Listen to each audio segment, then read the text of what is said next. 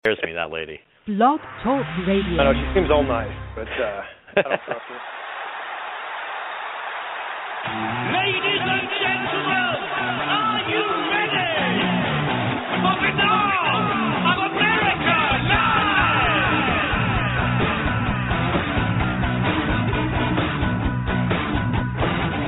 Well, I can already tell you've read more than my family has. Well, I'm like family now at this point, so I guess at this point, absolutely. Yeah. So hey, you're that uncle who leaves the bathroom open at family dinners. Light a match.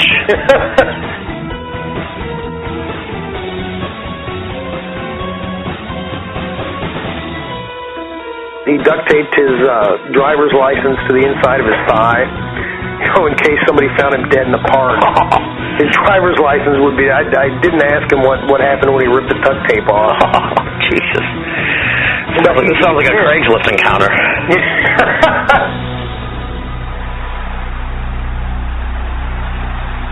And now, ladies and gentlemen, Binnall of America Audio with your host, Tim Binnall.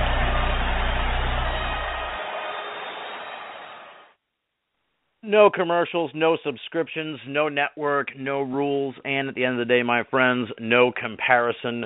And tonight, really, no roadmap, no rules, as I already said, but no roadmap as well. We're really kind of going to wing it tonight, and this is one of those spur-of-the-moment sort of episodes that came to me a few days ago. I was kind of thinking about what I should do on the next edition of the show, and I realized I had missed a week, and I was like, this is ridiculous. I need to produce something good for these folks now. They've already waited a week, and I'm like, racking my brain, what can I do that's going to be good? What's going to be good? Then I just got this picture of Jason Offutt's smiling face, and I said, Jason Offutt, that's who needs to come on Binnall of America Audio again. We got to get him back on the show. It's been over a year since we talked to him. I talk to him all the time. I feel like folks don't realize. Like, I chat with Jason on Facebook all the time, so it's like he's always around for me. But then I would look back, and I'm like, Jesus, we haven't had Offutt on the show since the summer of 2013. Summer of 2013. So it's been way too long. And recently he put out a couple of books.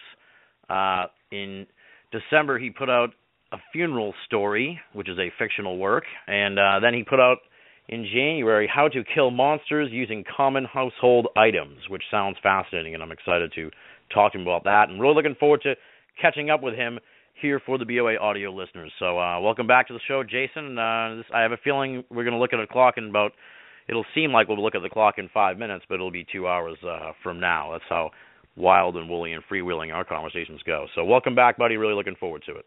Hey, well, thanks for the invite, Tim. It's always a pleasure. But I'm going to try something new tonight, which is going to make for great radio. During the entire program, I'm going to eat chips. Wow, really? I think that's going to sound terrific. Oh, my goodness. Is that some kind of inside joke? No, I was just going to be noise. I was going to say Cheerios because that's all I got with me. I don't eat chips. But just soak them up with milk. You'll be fine. They'll be like smushy. Yeah, all right, cool. How have you been, Tim? I've been well. How have you been? You got these 2 books that came out in the last so far here in the last few months. What's going on with these books? Well, it's something I've been. I've just been busy. I sat around for a couple of years writing fiction fairly heavily, and then started to get them published. The first one you mentioned was A Funeral Story. That is my first novel. And the How to Kill Monsters Using Common Household Items is a parody book. So I had a lot of fun with both of them. They sound good. I haven't had a chance to read them yet, but I'm interested in how was A Funeral Story your first fictional work? Yeah, well, I mean, of that length, I've had a number of science fiction / horror short stories published over the years, and I did write a novel right out of college, which was awful. But this is my first one good enough to actually get a publishing contract on. Oh, no. Is that awful novel out there, or have you managed to stricken it from the record? Oh, no, it was so... I wrote it when I was 21 years old, and it was so awful it never saw the light of day. I'm sure the publishers I sent it to got a great laugh whenever they got it right before they dumped it in the trash. All right. It's going to emerge after you die. That's how these things work. Probably so. Oh, yeah, I hope not. That'll be good, though. If they really want to publish it at that point, it'll become a hot item, So probably will in the end. Hopefully my kids earn something from it. Right. But That's one of the things. The first novel has got to be terrible. Got to learn from something. That's true. I tried writing a movie about Bigfoot back in 2003 before I got mixed up in all this, and it was terrible also. So, yeah. With that subject matter, I don't see how. Well, I was way ahead of the curve on the Bigfoot movie idea too. This was like I had the idea around 2002. This is way before all these Bigfoot movies came along. I really got screwed on that one. Now tell me about how to kill monsters using common household items. That I wasn't sure how to describe it. Parody book, comedy book, I guess you could say. What is that? Yeah, well, yeah. It's humor. It's a parody how-to book and Nice. survival guide. And yeah, I was just. It's amazing where ideas pop into your head. I was just sitting around the house, and for some reason I thought, what would happen if a werewolf burst into my house right now? How would I defend myself? And, I mean, my wife's like, why do you think of shit like this? Well, sorry. So, I mean, what would I do? And sitting there in my living room on the couch, the closest thing I had was the DVD player. Yeah. Okay? I don't think that would do a werewolf any good. Okay? Second instinct was toss the cat at it. There Definitely, is yeah. something important. I labeled that a werewolf distraction device. Yeah, definitely. Yeah, when the cat's flailing away, it gives you plenty of time, I don't know, to grab a stick for it to go fetch or a shotgun or something to that effect. There's got to be something in your house, in every single room, to defend yourself against every single monster possible. Is your house like this now? Have you adopted this philosophy? Well, all except for the one to get rid of reanimated corpses, the Frankenstein monster type thing, because they're afraid of fire. And one of my suggestions was keep open bottles of vodka and all over the house, because that's easy to start fires with. Okay, she was wondering what people would say when they came over. It's okay. Jason's not an alcoholic. He's just fighting monsters. That's true. Well, you just put it with where you hide all the pornography and everything. That way, you can go get it then. That's even so hidden I wouldn't be able to find it. When you have small children, you got to be really careful with things. That's true, and that's what the internet's for nowadays. I'm thinking back in the day when as kids you used to find like dirty magazines out in the woods for some reason. Oh, you know what you did under bushes. I remember when Yeah. I was in 6th grade, we found a Playboy underneath a bush. Yeah. Yeah, my house was great. My dad built a wooden magazine rack in our bathroom right next to the toilet. He was a farmer, so there were magazines like Today's Farmer and Today's Hog Farmer, things like that. And then there was a stack of Penthouse. Nice. Yeah. It was great growing up in that house. I'm sure there were some informative articles in there. Absolutely. I've modeled my life around Playboy or Penthouse letters. Now this brings me to something I had at the end of the notes actually, but we're getting personal here. This is like Oprah already, and I asked you about this the first time we talked, but I don't really remember your answer, and I'm still really fascinated by it. But apparently, you were the mayor of a small town. Was this like a Jerry Gergich situation where you were just like name only the mayor, or did you actually have mayoral responsibilities other than show up at the cut the ribbon ceremony? Oh no, I was actually a mayor of this town. There was a little bit of a lack of leadership. Not that I was really paying attention, but I had a number of people come up to me and like, Jason, please run for mayor. And I'm like, oh, okay, that'd be cool. And there were a couple of city council positions open too. So a couple of my buddies, a couple of my beer drinking buddies, and I all ran for office, and we all won. And there was even a write-in ticket. And so yeah, I was. We held meetings, made decisions. I was under my watch. I was responsible for getting $750,000 worth of grants to build a new water tower our town really needed. Nice. And I wasn't smart enough to embezzle it and run from the country. But yeah, I did mayor stuff. I did 2 terms actually. How old were you? 30 maybe. Oh wow. Okay. See, because I was imagining you as like one of those teenage mayors. Those rare stories that come along where like a 20-year-old kid is elected mayor. Right. Yeah. They, and those are always accompanied with stories like, let's spend the entire city's budget on a swimming pool filled with Jell-O. Yeah. It'll be the Jell-O park, and we'll make millions. All right. Yeah. So you no, were, no, I was. I was grown up at that point. Is there a portrait of you in the town hall? I have no idea. I'd like to go back and see. Probably not. Dude. If I was the mayor of a small town, I would be back there like the people who won't leave high school. You know, I'd be like, I used to be the mayor of this town. I drink for free, sir. You know. Yeah. Yeah, I should probably go visit if that's definitely the case. Yeah, exercise some of that clout. Yeah, the biggest issue that I had getting elected mayor is I told you a couple of my buddies got elected to the city council. It was a 5-member board, and the biggest problem was if 3 of us were together in a room, that was a quorum, meaning we could do city business, meaning we had to post it as an official city meeting, which means we couldn't hang out and watch football together on the weekends anymore. Oh, weird. Yeah, because we could have been discussing city business and voting on it at that point, and that would have been highly illegal. Weird. So yeah, okay. So you couldn't just like all meet up at a bar. So if you guys all went out to a bar for dinner or something, you would even have to be like, yeah, you have to tell people that. Yeah, we would. That's weird. It makes sense, I guess, but it's kind of like, geez. Well, because usually people who are on the councils together don't like each other and don't hang out. So it was only a problem for us. All right, interesting.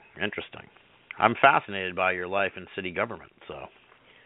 Well, it was a small town, so yeah. And here's when I'm talking to my reporting students. Here's one of my favorite stories to talk to them about the importance of city council meetings, because in my small town, every single council meeting, which was once a month, there was a group of ladies who showed up and complained about barking dogs.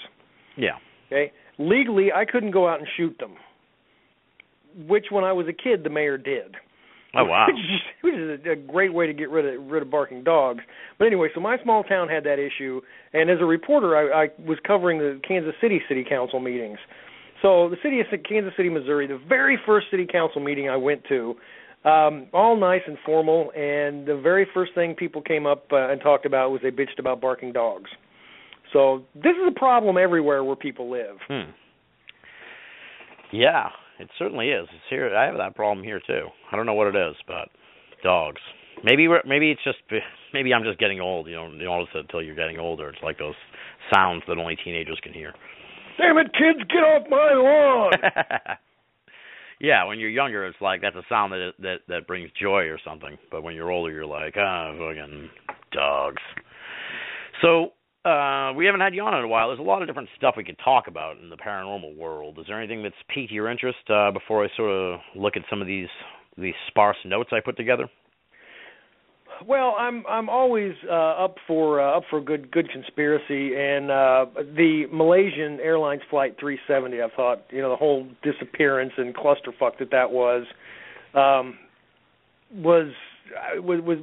fascinating fodder for conspiracy theories. And then the conspiracy world disappointed me, because after about a month or so they stopped spouting conspiracy theories. Really? Yeah, because I was hearing all sorts of things like, the pilot had everything planned. He's in Russia, right? He landed in Kazakhstan or some place like that. Or he doubled back. They repainted the airplane and relocated everybody, and they're all in Siberia now. And then those disappeared. Well, yeah. We still have a guy out there touting the fact that he's certain that Stephen King killed John Lennon, and we're already petered out on Malaysian Flight 370. Yeah, I've heard of that guy you're talking about. Yeah, he's a character. I should get him on the show sometime. I don't know if I could handle it though. Oh God.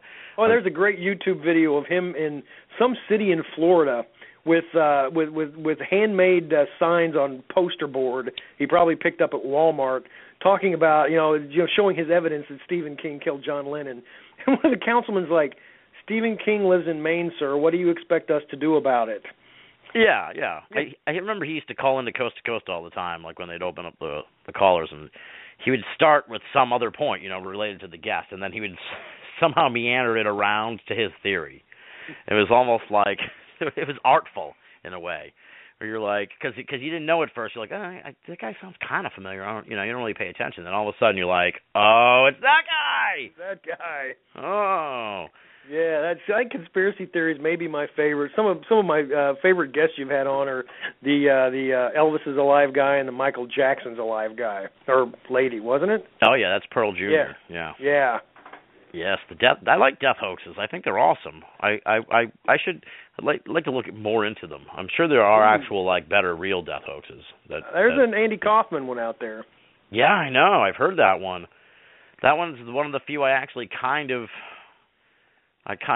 would ever consider possible, just because he's such a weird performance artist.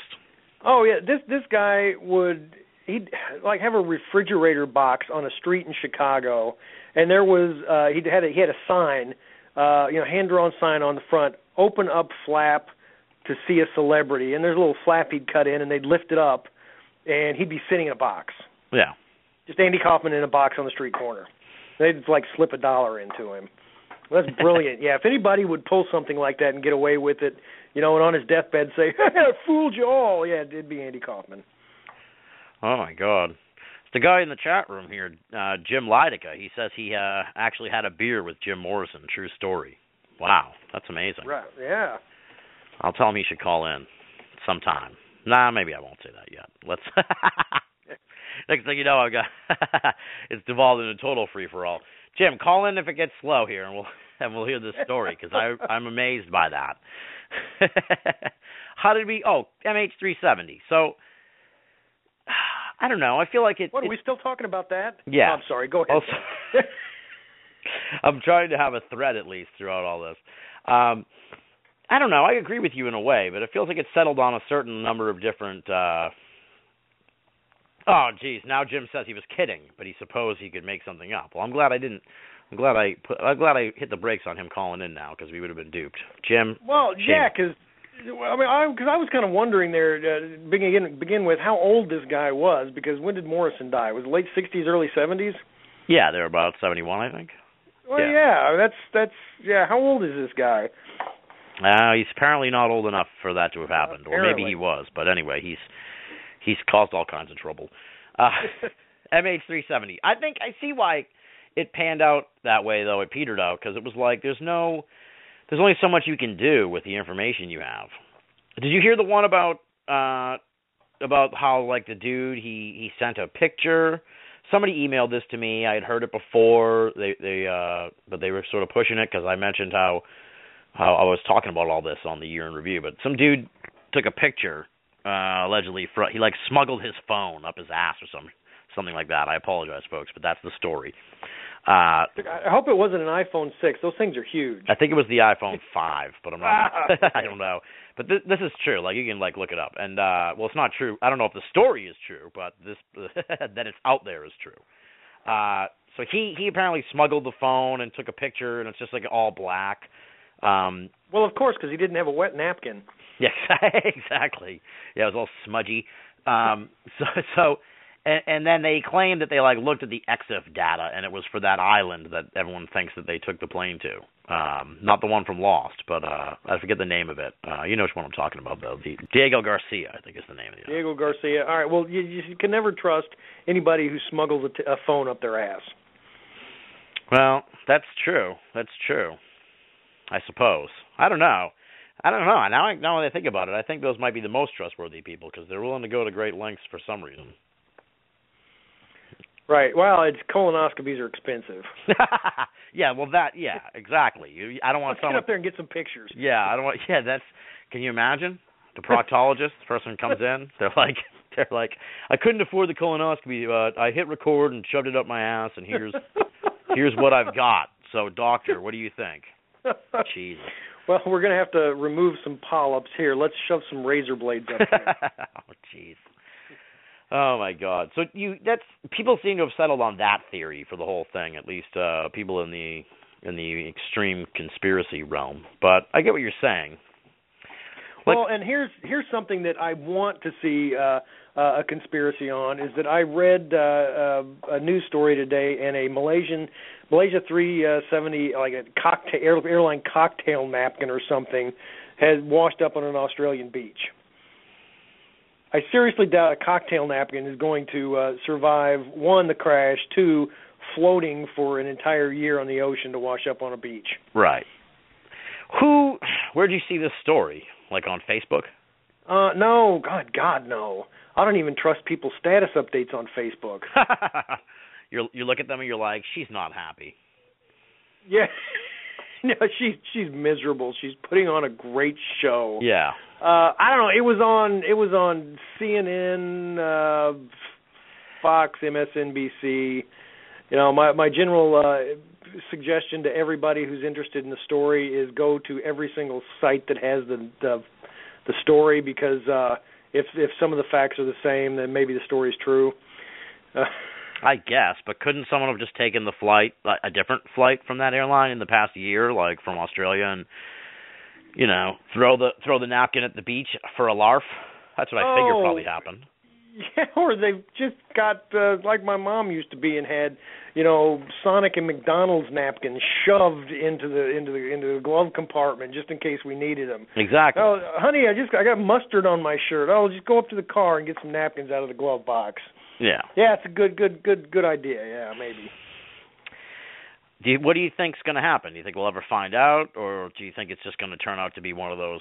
If we ever find anything out, it'll be the mundane answer. You know what I mean? They're not going to be like, turns out they hijacked that plane and landed it at a secret military base. Like, they're never going to say that. So the only way we'll ever find out what happened is if they're like, oh, we found it in the ocean. Well, yeah, that's exactly what's going to happen. We found it in the ocean, but that's the great thing about conspiracy theorists is they're not going to believe it. Oh, they stuck another plane in there. Another plane of that same make. That was it. It wasn't 370. 370's been used for nefarious reasons. Nowadays, they could be like, that's all CGI animated. That's video of that plane underwater is fake. So what can you trust nowadays, Jason? Nothing. And this is one thing that I've gotten. Some people ticked at me when because I've spoken at some paranormal conferences and people are showing all this. I'm putting air quotes up, evidence of UFOs and of Bigfoot and all this other paranormal phenomena, and they're like, this is definitive proof. And I've talked to them and I've been like, no, I don't really care if it's 100% authentic. Because it's a photograph, because it's a video, nobody's going to believe you. Right. This doesn't count. Exactly. People need to move on from the idea that like footage and pictures are going to help the cause of proving any of this stuff, because all it does is it really just feeds both sides of the thing. The people who scoff at this are going to scoff at the video, no matter how amazing it is. Right, which the thing is the video's probably, the real video's not going to be amazing. It's going to look like shit. And then they'll even scoff at that. They'll be like, right. Oh, this shit is a bush. What's he doing, Yeah.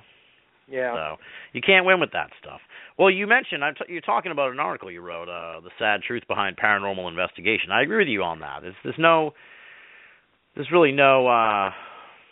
getting around it if you really want to get to the end of the day on these cases. You have to have a UFO or an alien or a Bigfoot. Do you stand with do you think that we should kill the Bigfoot then? Yeah, I do. I mean, if we want to definitively find out. If we want to find out, you've got to have the body. Because all of this, I mean, the DNA evidence, from the blood and the hair samples, if this is actually real, and people have had inconclusive, this is some sort of a, human-like DNA. Well, what is it? We don't know, and you're never going to find out. You're not going to have any scientist off of a hair sample or blood sample say, this is from a Bigfoot. I mean, you're going to have some, but mainstream science won't see that. You've got to have a body laying on a slab in front of you. So, I mean, yeah, kill one. Unless we're going to equip all hunters with dart guns. Oh, like knockout, like the like they did with Homer Simpson when they thought he was a Bigfoot in the first year of The Simpsons. Yeah. Yeah, and I'm really not big on killing things unless you're going to eat it. So, if Bigfoot is an intelligent animal, which all the evidence seems to point toward, I'd be loath to kill one. But if we really want to find out, it's either that or capture one. And capturing one, I think, is going to be really hard. I mean, we can't even take decent pictures of him, so how are we going to capture one? I'll throw a great conspiracy theory at you. The super rich, the 1%, when they go to like Bohemian Grove and stuff like that to plan how they're going to manipulate the world, they dine on Bigfoot. They may have their own personal zoo with, you know, Bigfoot and a thylacine and the chupacabra. Maybe even Cthulhu's in there. Yeah. They're like, what are we going to tonight for, you know, what's the big meal this year? It's Bigfoot. What? Nice. Bigfoot. Yeah, we've got Ogopogo for dessert. Yeah, I see where you're coming from on the kill Bigfoot thing. I've been pro kill Bigfoot for a long time, actually, as distasteful as some may find the idea.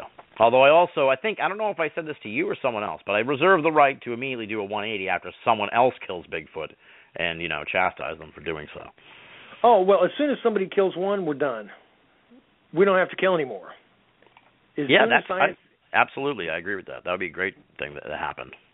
Right, and you know, I've been doing a lot of listening to different programs and a lot of reading, because we've got one camp that's, you know, Bigfoot is North American ape, and then we've got another camp that's Bigfoot's, you know, different type of human.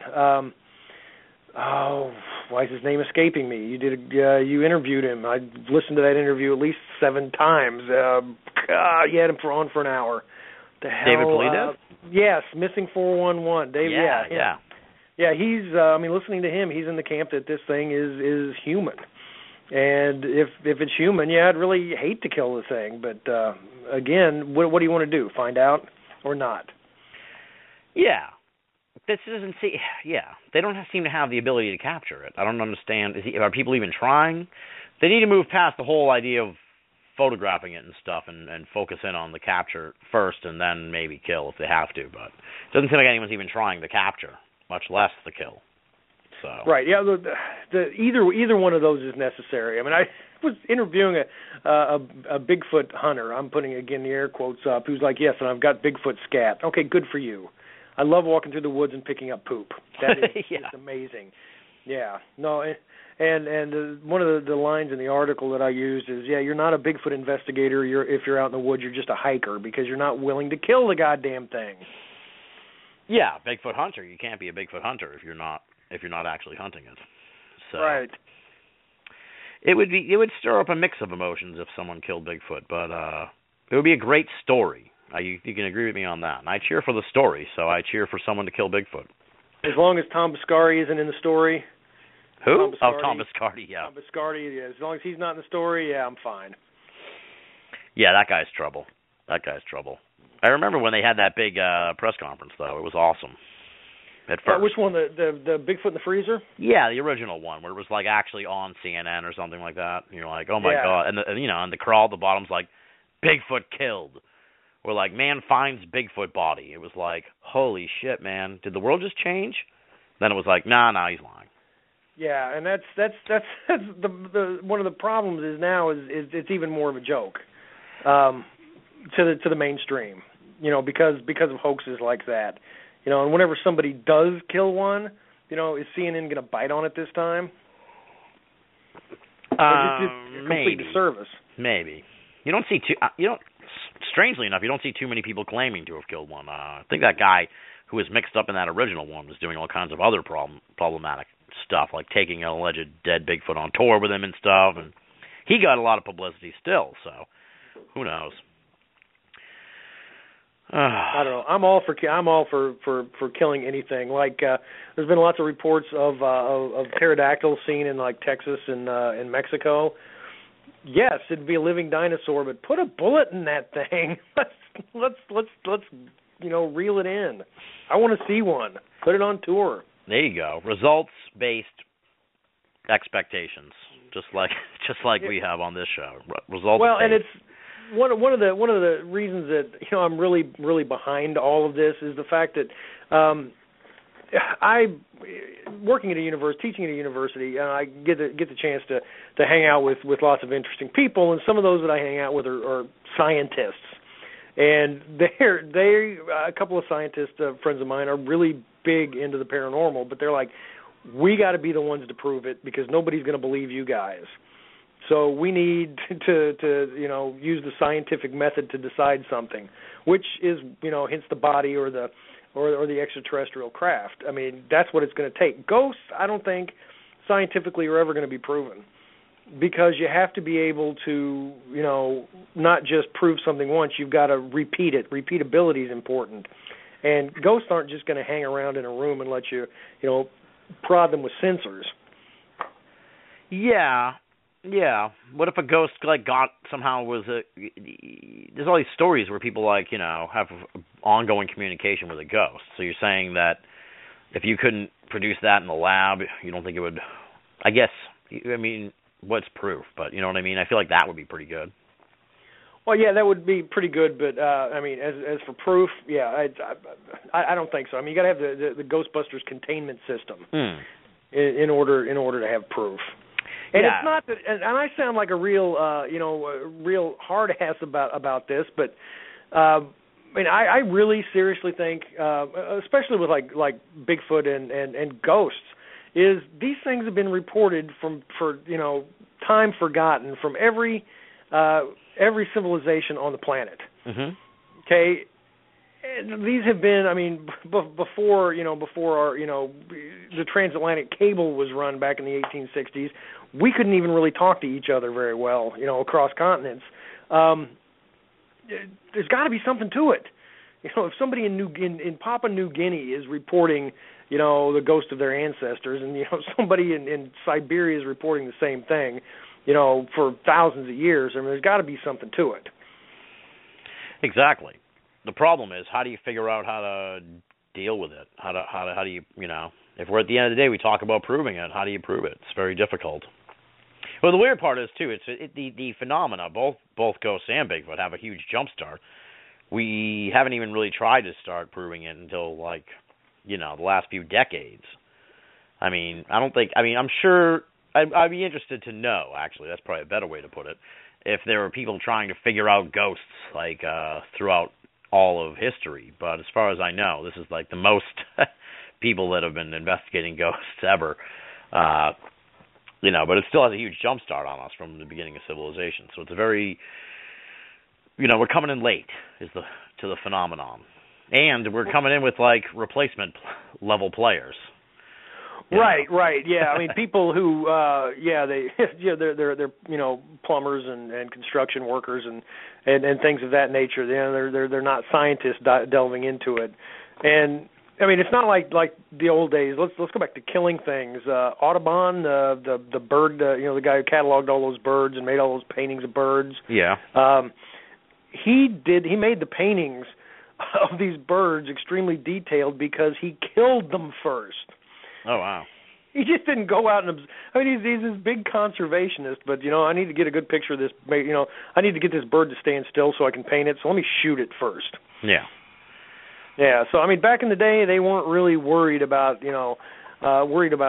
killing things, and whenever in England, when England, the British Empire, when they controlled a quarter of the entire planet, they made a lot of scientific discoveries, a lot of zoological discoveries, and they did it by killing animals and bringing them back to England. Yeah. I remember reading something about the duck-billed platypus, and they, initially thought it was a joke that somebody had, stitched together a duck and a beaver and, a few other things until they, really dug into it and found out that it, was just one animal. Yeah. Jason Offit's making the case for killing Bigfoot tonight on Banal of America. I like it. Now, what about, do you want to kill robots? Because you wrote what a segue. You like that?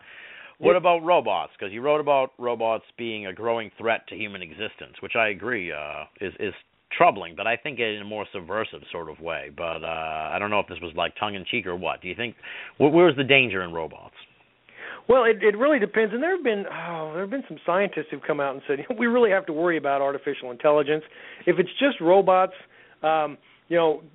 competing, McDonald's needs to make $1, so if they're going to start having to pay, $15 $15 an hour to their minimum wage employees. They're going to replace them with robots. Okay, those robots are only dangerous to people who work at McDonald's. So I don't really have a problem with those. It's whenever robots get sentience. It's when they start thinking for themselves. I'm really pessimistic. I don't trust a lot of things, and I really have always enjoyed the science fiction where robots were given a lot of control. Then they decided, this world would be a lot better off without people. Yeah. Well, I don't know. I don't know what directions. You'd like to think that humans are so selfish that they'll make sure to safeguard against that, but they're also kind of moronic. I think it might just go more in the direction of that we end up like losing our own humanity by melding more with technology. It's already kind of happening in that way. Well, yeah, the transhumanism. Yeah, I mean that very well could happen. We'll all be the Borg in about a century. Yeah. Yeah, I don't because you said something about people being stupid. I've said that many times on this program or in previous ones. You said it in this one, okay, let's go back to previous ones, but we don't really think things out. I mean, if we did, Australia wouldn't have had the problem with the cane toads or the rabbits. We wouldn't have kudzu growing over the entire southeast of the United States. What's kudzu? Kudzu, it's a Japanese plant. It was transplanted over here. I don't remember exactly the reason, but there was a reason. And it grew so fast, it's just out of control in areas. Weird. And we really can't do anything about it. I just read something. Scientists have genetically engineered mosquitoes. And they are going to release them on an island that it's not populated, but there's a big, by people, but there's a big mosquito population. And what their hope is that these genetically engineered mosquitoes will kill the indigenous mosquito population, so they would, be used as, a way to keep mosquitoes under control. Yeah. On the surface that sounds great, but underneath to me it sounds like a recipe for, global disaster.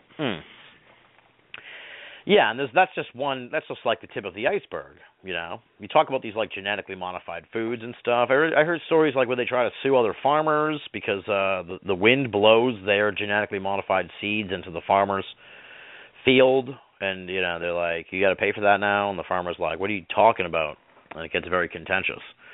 So there's definitely an undercurrent of tinkering that could go awry.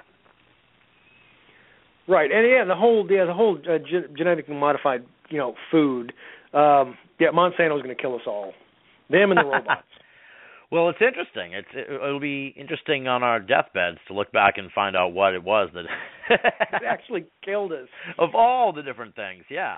I hope that I will look up, from the pavement maybe and be like, it was aliens. What's probably going to happen to most of us is we're going to look up from the pavement and go, God, I bet the guy who just killed me is from Florida. Yeah, so why did I go to Florida? Yeah. Yeah. That's a strange place down there. That's an interesting place. I'd like to get out and check it out, but it's like a whole other country. Yeah, everything. I mean, there's even a guy on Twitter, or a feed on Twitter that's called a Florida Man. Yeah. Yeah, so I mean, they made any newspaper headline that's got a Florida Man in it, boom, it's on there. What do you think of these Slender Man stabbings that happened? They happened last year at some point. I think they're just going to trial now. Yeah, because I saw the little girl's journal, and it was horrifying. I don't know if you've seen that, but I did not read the journal. I wrote a piece on it when it first happened, and I mean that was absolutely terrifying enough. I mean Slender Man is. It's made up. It's creepypasta.com. I mean, it was a joke on that, and it kind of gained a life of its own. And I believe one of these girls. I'm sure the listeners probably remember this. If not, there were 12 years old, 13 years old, something like that. Yeah, thereabouts. Yeah, and they, I guess, were like not happy with their home life and school, and they wanted to go into this national forest where Slender Man's mansion was and live with him. And in order to please him, they had to kill somebody. And they set up an idea, and they worked it for months. A friend of theirs, close friend, must have been. Yeah, I was going to say in air quotes. Yeah. Yeah, they were going to kill her in December and chickened out, and then they invited her over for a sleepover, and she came over, and they ended up stabbing her in a park when they were playing hide and seek. You know, anybody innocent enough to play hide and seek doesn't stab somebody with a 6-inch knife. Yeah. And they ran off back home, and the girl, fortunately, was found alive and was taken to the hospital. I don't know if I'm assuming she's still alive, but... Yeah, she's okay, yeah. Well, not okay, but she's alive. Yeah, I mean, it's... What did you do when you were 12? Oh, I got almost stabbed to death by a couple of close friends. I realized after I said she was fine that she's still recovering from being stabbed all those times. So she's not fine. She's probably all fucked up, quite honestly, and it's terrible. Well, the problem is that's not the only one. Yeah, there was another one. Yeah. So I mean, with me, this sort of thing has really nothing to do with Slender Man. It's just like just like Columbine. That was blamed on rap music. It was blamed on on Marilyn Manson music. Yeah. The Matrix. It was blamed on violent video games. I think the kids who Cleve Bolton, what's his name, Harris. No. Whatever they played the video game Doom. Okay, that they blamed it on that. What really is the problem here, in my opinion, is parents. Especially the Columbine guys. I mean, what kind of messed up parents don't know their kids have AK-47s and pipe bombs underneath their bed? Yeah. Yeah, that's where it comes in for me. And as long as my kids aren't that screwed up, I'm happy. I agree with you there, man. Absolutely. Sometimes I'm glad I don't have kids, because it would be a nightmare. Why? Yes, sometimes. But then there's also all that joy involved too. So. Oh, that's most of the joy's most of the time. Absolutely. There was something else. Somebody, I don't remember. Somebody interviewed me about Slender Man, and if you want to delve into the paranormal aspects of it, is the fact that a lot of people have reported seeing Slender Man. Yeah. So I mean, if this thing was made up by a website, why are people seeing it? And if all these evil entities are out there, I'm not saying Slender Man. I'm saying demonic forces. I'm saying jinn. I'm saying tricksters. All of this. If they're all out there, why couldn't they assume the shape of this Slender Man character? Maybe these people actually are seeing something that looks like Slender Man, and it's just some entity out there that's hey, this looks pretty popular. Let me scare the shit out of some people. Yeah. Well, people. Jim Ladica here says he's the one who claimed he had a beer with Jim Morrison. Now he says he was only 3 when Jim Morrison died, so we can clear that up for the people with OCD in the audience. He was only 3, but he suggests the same thing I was kind of thinking, that it's like a tulpa effect, that these kids just get so wrapped up in the whole thing, and other people. I don't know though, because it seems like the people that see the Slender Man aren't people that are really into the Slender Man. You know what I mean? Well, right, but I mean, having read something about it, or I mean, you never can tell where the brain's going to go. Yeah. I mean, they could have just in passing seen a picture of this thing online, or read some headline about it, and it wormed into their psyche. Yeah, but it's a long journey to go from like seeing the story online to thinking that he has a castle in a forest somewhere, like somewhere that girl really lost the plot, as they say. Oh yeah, I was just talking about other sightings. Yeah, that girl, it's seriously messed up. Oh yeah. And that's I am a doctor, so that is my opinion. That's my diagnosis. But I see what you're saying as far as like that other people see things. You can't really trust that what you see is what you see, because what you're seeing has its own sentience, presumably, and its own intelligence, so it can be messing with you, just like we mess with animals and stuff. What do you do with animals, Tim? You know, you play peekaboo with the cat or whatever. Okay. Gee. I don't know. I was getting worried about the bunny. No. I don't have a cat actually, but yeah, the bunny. You know, you let him out, you trick him into going back into his house when he won't go in, that kind of thing. Okay. So I don't know bunny games. All right, that's about the extent of it. They're not very they're not very sociable type creatures. You know, they won't fetch. Yeah. So Slender Man, the whole thing is weird. The whole kids today, they're weird. You know, they're shooting things. God, now you do sound like an old man. I know. Well, I'm becoming an old man.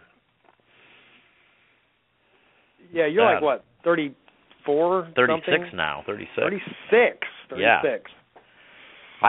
Probably about the same age when you were the mayor of that town. Yeah. I got to get on the ball here. My town doesn't have a mayor though, so who knows? Yeah, it's when I'm lecturing in my mass media history class.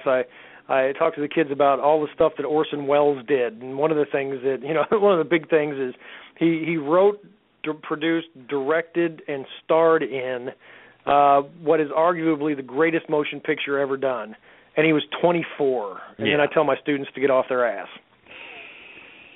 Yeah. Well, I've seen it that way too at times. There's a lot like Bob Dylan never had a real job in his life. It's like, well, I've already failed if I want to have a life like Bob Dylan because I've had a regular job, so I'm screwed. Oh man, I lost. Where the hell was that thing? I was going to ask you about something else, but we hit the Slender Man and the robots and the sad truth behind paranormal investigation. Tell me about this Exploring American Monsters. That sounds like something we could delve into. Well, yeah, it's a series that I actually just started a couple of weeks ago. Although I like almost every aspect of the paranormal. I mean, from ghosts and UFOs, extraterrestrial encounters. I've always been fascinated with that stuff. But I've got a soft spot for monsters. I mean, as a kid, watching Leonard Nimoy talk about Bigfoot on In Search Of, I mean, that was the most fascinating thing that I could see. So yeah, I've always liked that, and anytime there's a some kind of monster story, I definitely read it. And just doing some slight research, I'm like, yeah, there's a lot of things, a lot of stories of monsters everywhere that a lot of people haven't heard of. Yeah. We all hear about Bigfoot and Chupacabra, and we all know about the Jersey Devil and Mothman, and I'm like, okay, in Jersey, what else is there other than the Jersey Devil? There's got to be other stuff. The Dover Demon, is there anything there other than the Dover Demon? So I'm going state by state. I'm writing an article about each state about the lesser known monsters, and so far a number of those have to do with. A couple of those have to do with like teratorns, and birds described as having wingspans longer than a Cessna. Weird. Huge birds that are equated with the American Indian thunderbird. There are also lots of in Arizona, a lot of pterodactyl sightings. Reportedly, there were some from the mid-1800s. Cowboys allegedly killed one. It was in the Tombstone, Arizona newspaper about cowboys killing this dragon, and the description was, it was a pterodactyl. I'm not beyond saying that these things are have been extinct for 65 million years. There's got to be pockets where some dinosaurs actually lived. I'm actually more hopeful than that than logically thinking about that. Well, yeah, because if you have the access to fly, you might have more ability to survive tough times on the planet. Because you can get the hell out of any area when things get rough. So. Well, right, and there's there are legends about that in Central and South America and in Africa. Well, there have been just a number of dinosaur sightings in Africa, which has nothing to do with American monsters, but it has to do with that's African dinosaurs. That's a whole. Yeah, with living dinosaurs is people have we're talking to tribesmen in various areas about about things, and we're hearing stories of these monsters and hearing descriptions, and they would show the locals pictures of pterodactyls and Apatosaurus, and they're like, yeah, that's it, that's the monster. So I just got my fingers crossed. We'll be dining on Brontosaurus burgers at one point. Would you bring back dinosaurs if you could, Jurassic Park style? If I could, yeah, why not? I think that would be awesome. What kid wouldn't pay to see a dinosaur? Yeah. Or I wouldn't. I would. One of the things that I'm hoping actually happens, which is actually feasible, is Russian and Japanese scientists are working on making woolly mammoths, woolly rhinos, saber-tooth, really? tigers. Yeah, I mean, because those creatures that were frozen in the Arctic tundra they've extracted DNA out of them. I mean, the dinosaurs, 65 million years, can't do it. But something that's been frozen for 10,000 years, they've been able to extract DNA, and they're, pretty convinced that they've got the, technology right now to clone these monsters. Hell, I'd love to see a mammoth. Yeah. I'm laughing because on my Facebook, this is like live instant feedback. Bernie says, so I just tuned in, and you were talking about genetic modification, and I had to tune out. You guys are misinformed. Sigh. So, I don't know. I guess we don't know what we're talking about with genetic modification. That was a while ago now. I already forgot what we were saying. So. Oh, we were talking about genetically modified robots. I suppose. I don't even know, yeah. I would like for Bernie Mooney to say that, what he means by that. Oh, there you go. That's what I want to know. No, while we wait for Bernie to respond, tell me about this, the Alabama Metal Man. What is this thing? Because there's a picture of it in your article here. I want to give credit, mysteriousuniverse.org, where Jason's writing these exploring American monster pieces. There's a picture of it on your post about Alabama. It's really weird. It's a terrible picture, but it looks like a negative or something. I don't know. It looks like it's just a really awful picture. But tell me about this, and tell me maybe what the hell's going on with this picture. Well, this was back in the, I believe, I don't remember, I think the 1960s. A local sheriff in the small town, got a call from a distraught woman who said that what looked like a spaceship had landed in a field. And he grabbed his trusty Polaroid camera and his flashlight and got in the car and went out there. And when he got there, he didn't see any ship, but there was a humanoid being in this field. And it looked like it was metal, not wrapped in aluminum foil. They had called it the tinfoil monster, and the sheriff specifically said it did not look like that. It looked like it was, poured molded metal. And he snapped off a few pictures with the Polaroid after he shined his police light on it, and the thing panicked and took off and ran. And he followed it in the field, and a plowed field is bumpy as hell, and he could only get up to about 35 miles an hour. But still, if this was a person, he would have been able to catch up to it easily. This thing quickly outdistanced him and disappeared into the distance. Weird. Describe the picture for people, because I can barely do it justice. It looks like a photocopy of a really bad negative or something. It's like there's no detail to it other than this vague sort of outline of a human body. Well, and that's exactly what it looks like. Kind of like a negative, because again, this was taken with a freaking Polaroid. Yeah. And it was in the dark. This police officer had his light shining on it. So whatever the light was reflecting off of, it's shining. So yeah, it does look like a bad photocopy. Yeah. That is a great explanation. That goes to the whole idea we were talking about earlier about sort of this paranormalness, changing, cloaking. It's what it is for whoever sees it. It's like we don't have a whole bunch of these Metal Man reports. So what is going on? Is this a really rare instance of a Metal Man alien that passed through, and like it's the 1 in a million Metal Man to stop on Earth for a pit stop, or is something just in the area and was like oh crap, a person. What should I look like for them? Quickly, metal man. Don't know. Right. Well, I mean, and that sort of thing is that makes a lot of sense.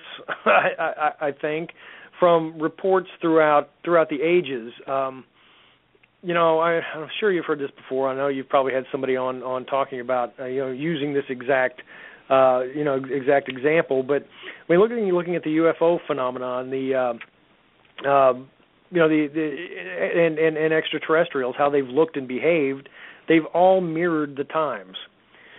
Back in Europe, in Middle Ages, we had lights in the sky, and we had elves and trolls that would have sex with people and steal babies. And then this sort of thing changed. Look at the 1800s, the late 1800s, 1896, 97, when they had the airships. What's the best technology we had right now for flying ships? Well, it was balloons. So they had their dirigible type UFOs. Yeah. Yeah, and then it's kind of progressed. They've stayed one step ahead of us this whole time. Now we've got the hovering black triangles that will take off within a moment's notice and disappear. So, yeah, is it an actual something that, this is actually what it is, or is it just something that's changing itself for whoever sees it? I think it's the latter. Yeah.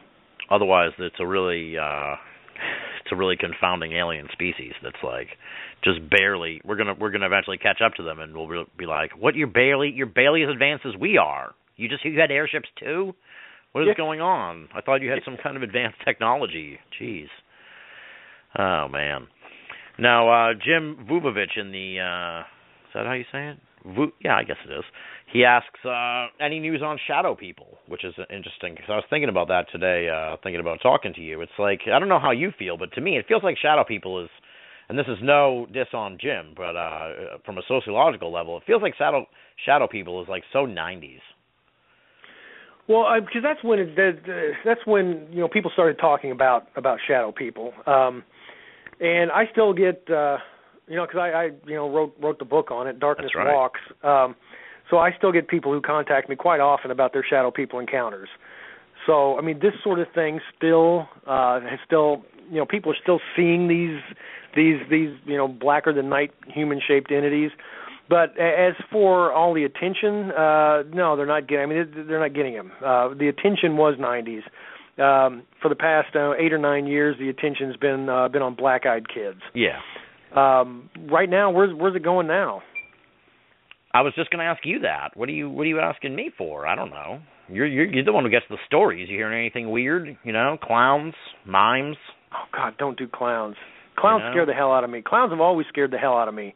I know you've had Lauren Coleman on and talked about the clowns. Talked about the clowns. Well, when I was a kid, that's when all this phantom clown stuff was going on, and people were reporting phantom clowns around the Kansas City, Missouri area, which is where I grew up, and there were reports of these phantom clowns in white vans, and we were all scared to death. All of the kids, every time we saw a white van, we were expecting some John Wayne Gacy looking son of a gun. I almost cussed, but I stopped myself. It's all right. I think I've already sworn earlier, and that whole conversation about the iPhones and the asses, I think we've passed it. All right. Yeah. Well, yeah, that scared me to death. So I mean, that's why I've got a chapter on demonic clowns in my How to Kill Monsters book, because clowns are terrifying. Well, see, that's interesting. Do clowns have a weakness? A killer clown? Does that have a weakness other than it's just a human? So it has human weaknesses, or is there any sort of supernatural way to defeat one? Well, the clowns that I covered, I made a specific distinction between demonic clowns and human clowns. Okay. The human clowns are seriously misinformed people, and are always in danger of getting confused for a demonic clown and having me beat their brains out with a garbage can lid. Like a juggalo. What? Like a juggalo. Oh, I thought you said gigolo. That too. No, Yeah, the biggest weakness that most demonic clowns have, or just the same weakness that regular clowns have, which is booze. Alcohol. So if you keep a lot of booze around, because I did a lot of research on news stories, and there have been a whole lot of cases of people dressed as clowns who either coming from or going to a kid's party, or just out about doing something, have been just hammered. Interesting. So yeah. I don't know. Keep keep pie tins filled with concrete around the house. Oh. Clowns, even a demonic clown, cannot resist getting hit in the face with a pie. Jim Latica's got a good one here. He says banana peels on the ground. That is nice. Banana peels and rat traps. That's a really good way to protect your house. Clowns, the whole clown thing. Things happen and it sweeps the nation. That's why I'm glad the whole Slender Man thing didn't turn out to be more than passing phase. Let's say, Yeah, I haven't heard anything in quite a while until the updates on the girls, and about 5-6 years ago, there was a chupacabra wave that swept the media, and every single mangy dog and coyote that was found in the Southwest was automatically a chupacabra. Yeah, that was really weird. It was annoying too, because it was like, that's not even what the chupacabra is supposed to look like. I don't know what you're talking about. Yeah, exactly. Where are the wings and the buggy red eyes and the spikes on the back? Yeah, I did not see that in the mangy coyote. Yeah, exactly. It's like, it's just a dog, man. How do you not see dog in that? It's very, very frustrating. Now, Jim, we said earlier he asked about the shadow people, but we talked just now about how I feel, and we kind of agree that it's sort of like been overshadowed by the Black-Eyed Kids. And we delved into that quite a bit every time we have you on the show. But any news? Because it's been like a year and a half since I had you on the program. Any good stories you've gotten? Any news? Any thoughts? Any theories? Surrounding the Black-Eyed Kids? No, no. I mean, this is gonna be a horribly boring answer to your question. But I've got absolutely nothing. And I mean, I've gotten a few emails from people since then, but. I generally just respond with, I don't do anything about Black-Eyed Kids anymore. Ah, all right. So you've turned your back on the Black-Eyed Kids. I've turned my back on them. Nice. And I know I've told you this because before David Weatherly did his book, I was seriously considering it, and my wife convinced me for our at-home bliss not to write one because, she said, of everything that you write about, this is the one that scares the hell out of me, and if they ever come to my door, it's your ass. Yeah. So she'll be like, come on in. I want you to meet my husband. Yeah. Hold on. I'll get my husband. You stay right here. And yeah. So yeah, I've kind of stepped away from that. I kind of stepped away from the whole paranormal thing in general, and I'm just generally touching on the stuff that interests me whenever I do delve in, which are cryptozoology and I love time travel. Love a good time travel story, and again, conspiracy theories. Anytime I can find a good one of those, I'll read into it.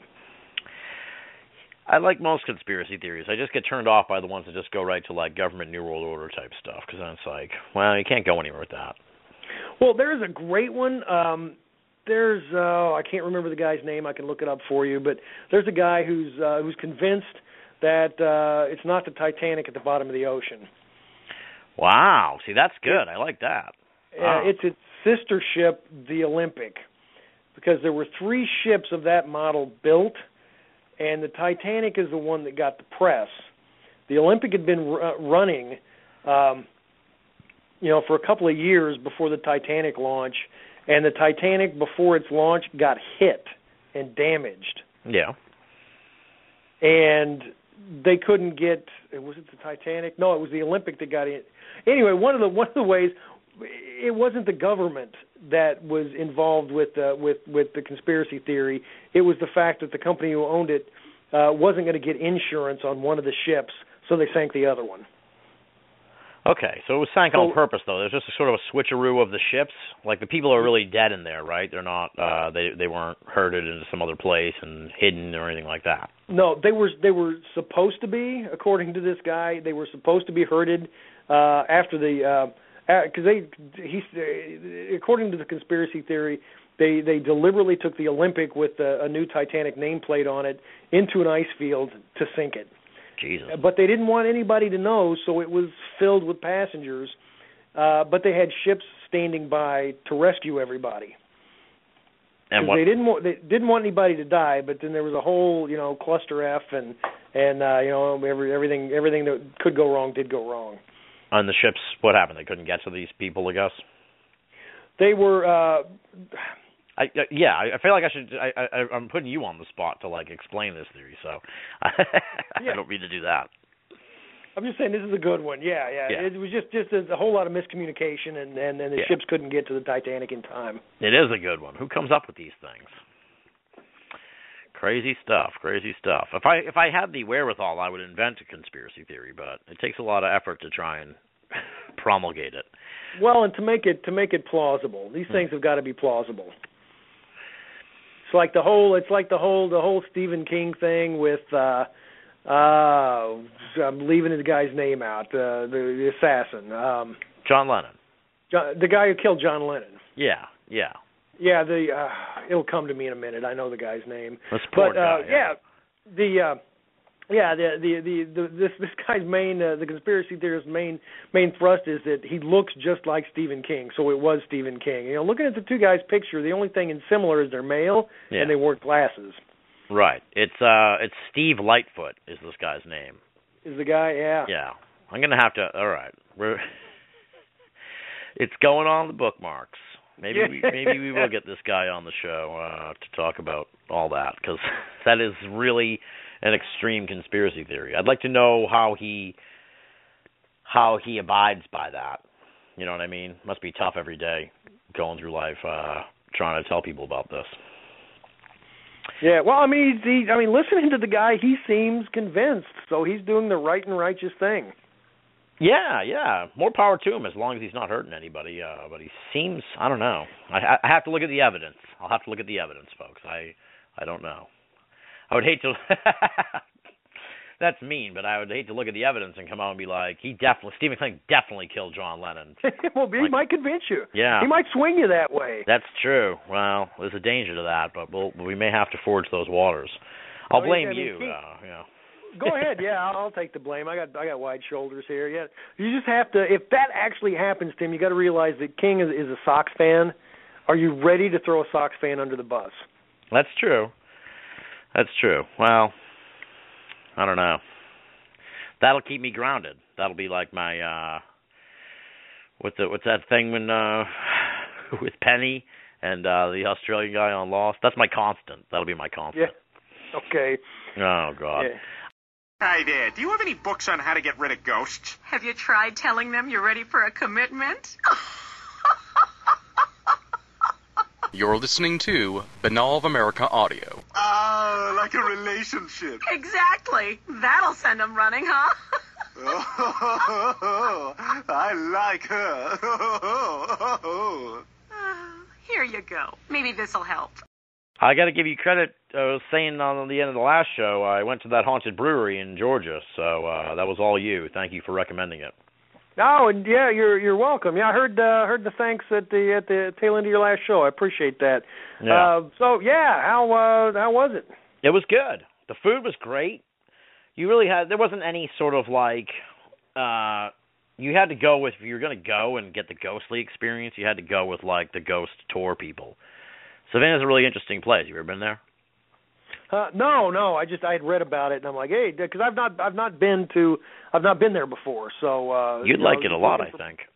Yeah, I think you'd like it a lot. They say it's the most haunted city in the South, and there's 1 million ghost tours, to the point where I didn't actually go on a ghost tour because there was too many to choose from, and it was like, I don't want to. I was kind of how it all came down to, every night. It's like, I don't want to walk around for 90 minutes and hear, because you don't know if you're going to get a good one or a bad one. And to me, I'm too cynical at this point. But I did go to the haunted brewery, which was, what's it called here? I don't even have it in front of me, but it's Moon River Brewery. And apparently they've had a ghost show there or something like that. Yeah, I like haunted breweries. There's one close to where I'm sitting right now, about 45 minutes away in Weston, Missouri, and there's some nice ghost stories there. And the best part about it is there's all sorts of free samples at the end. That's a good deal. That's a good deal. But I did Yeah. go into the basement where they have they it's like unfinished or whatever. It's like how it was originally, you know. So you get to walk around. That was the cool part. Like they take you up to the second floor and they take you in the basement. They let you look around, but they don't tell you anything. They're just the waiter. You know what I mean? So like I said, unless you go with a ghost tour, the waiter's just like, all right, you can go down to the basement. That's pretty much what he said. He was a really cool guy and everything, but he's like, you can get down to the basement whenever you want, look around. And you just go down there, and it's just like a dirty old basement. So. Well, yeah, that's fine. I like dirty old basements. I'm not going any farther with that. Yeah, I was going to say you set yourself up there for.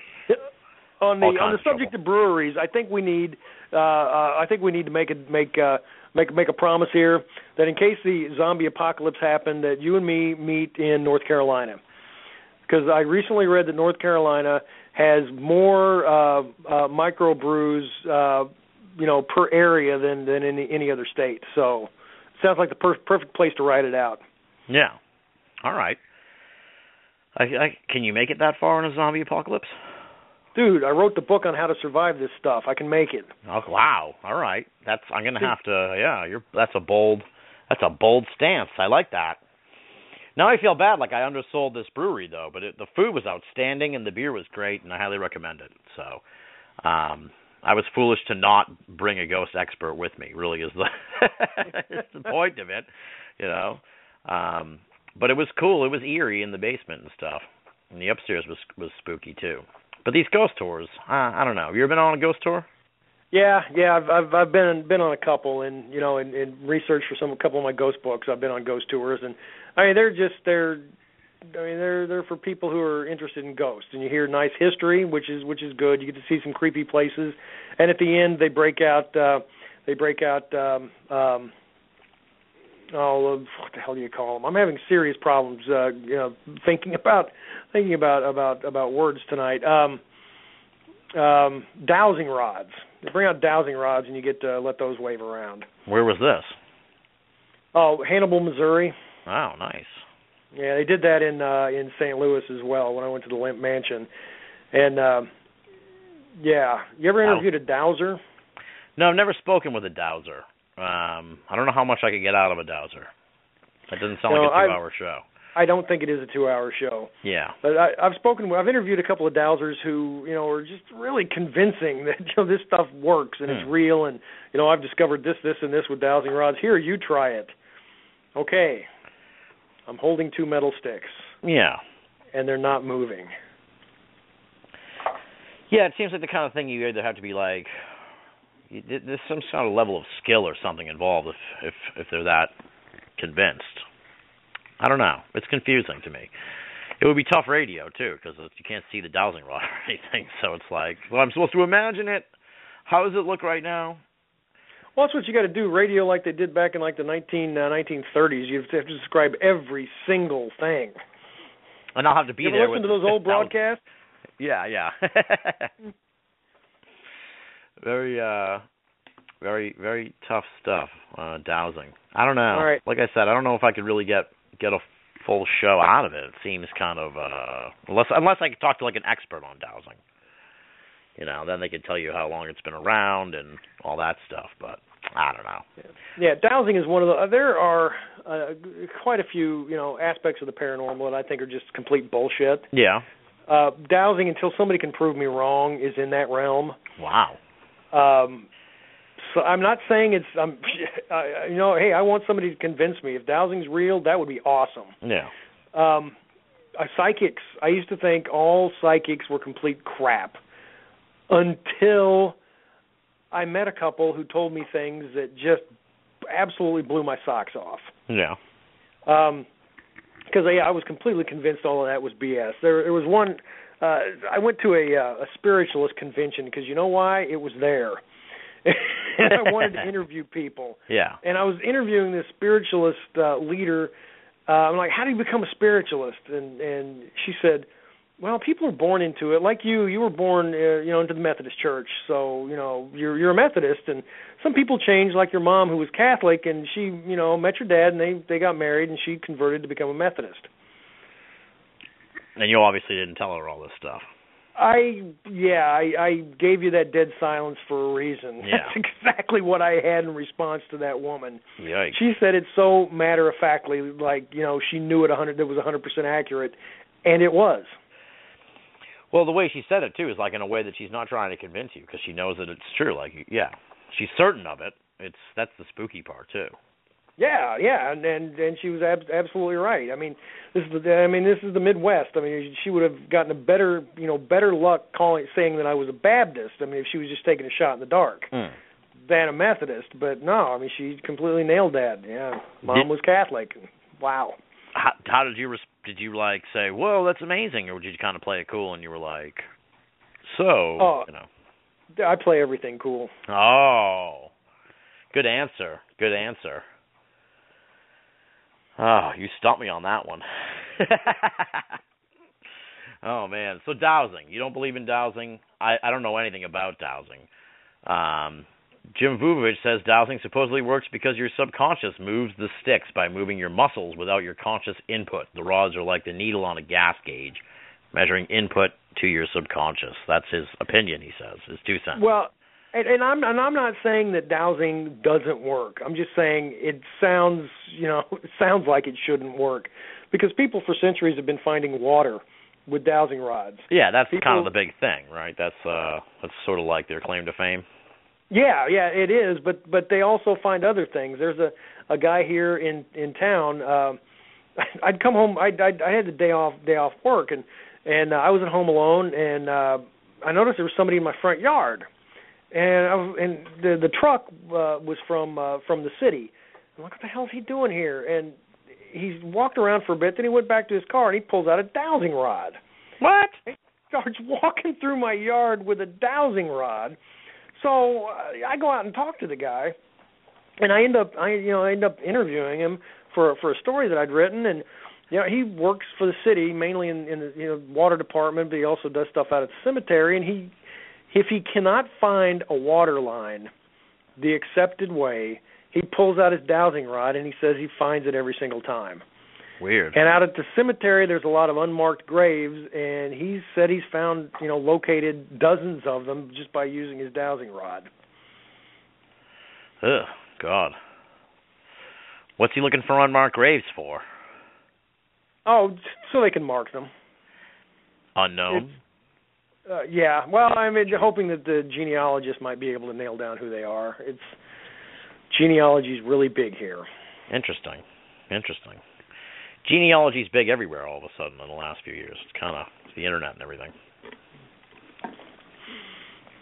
Odd. Yeah. All right. Yeah.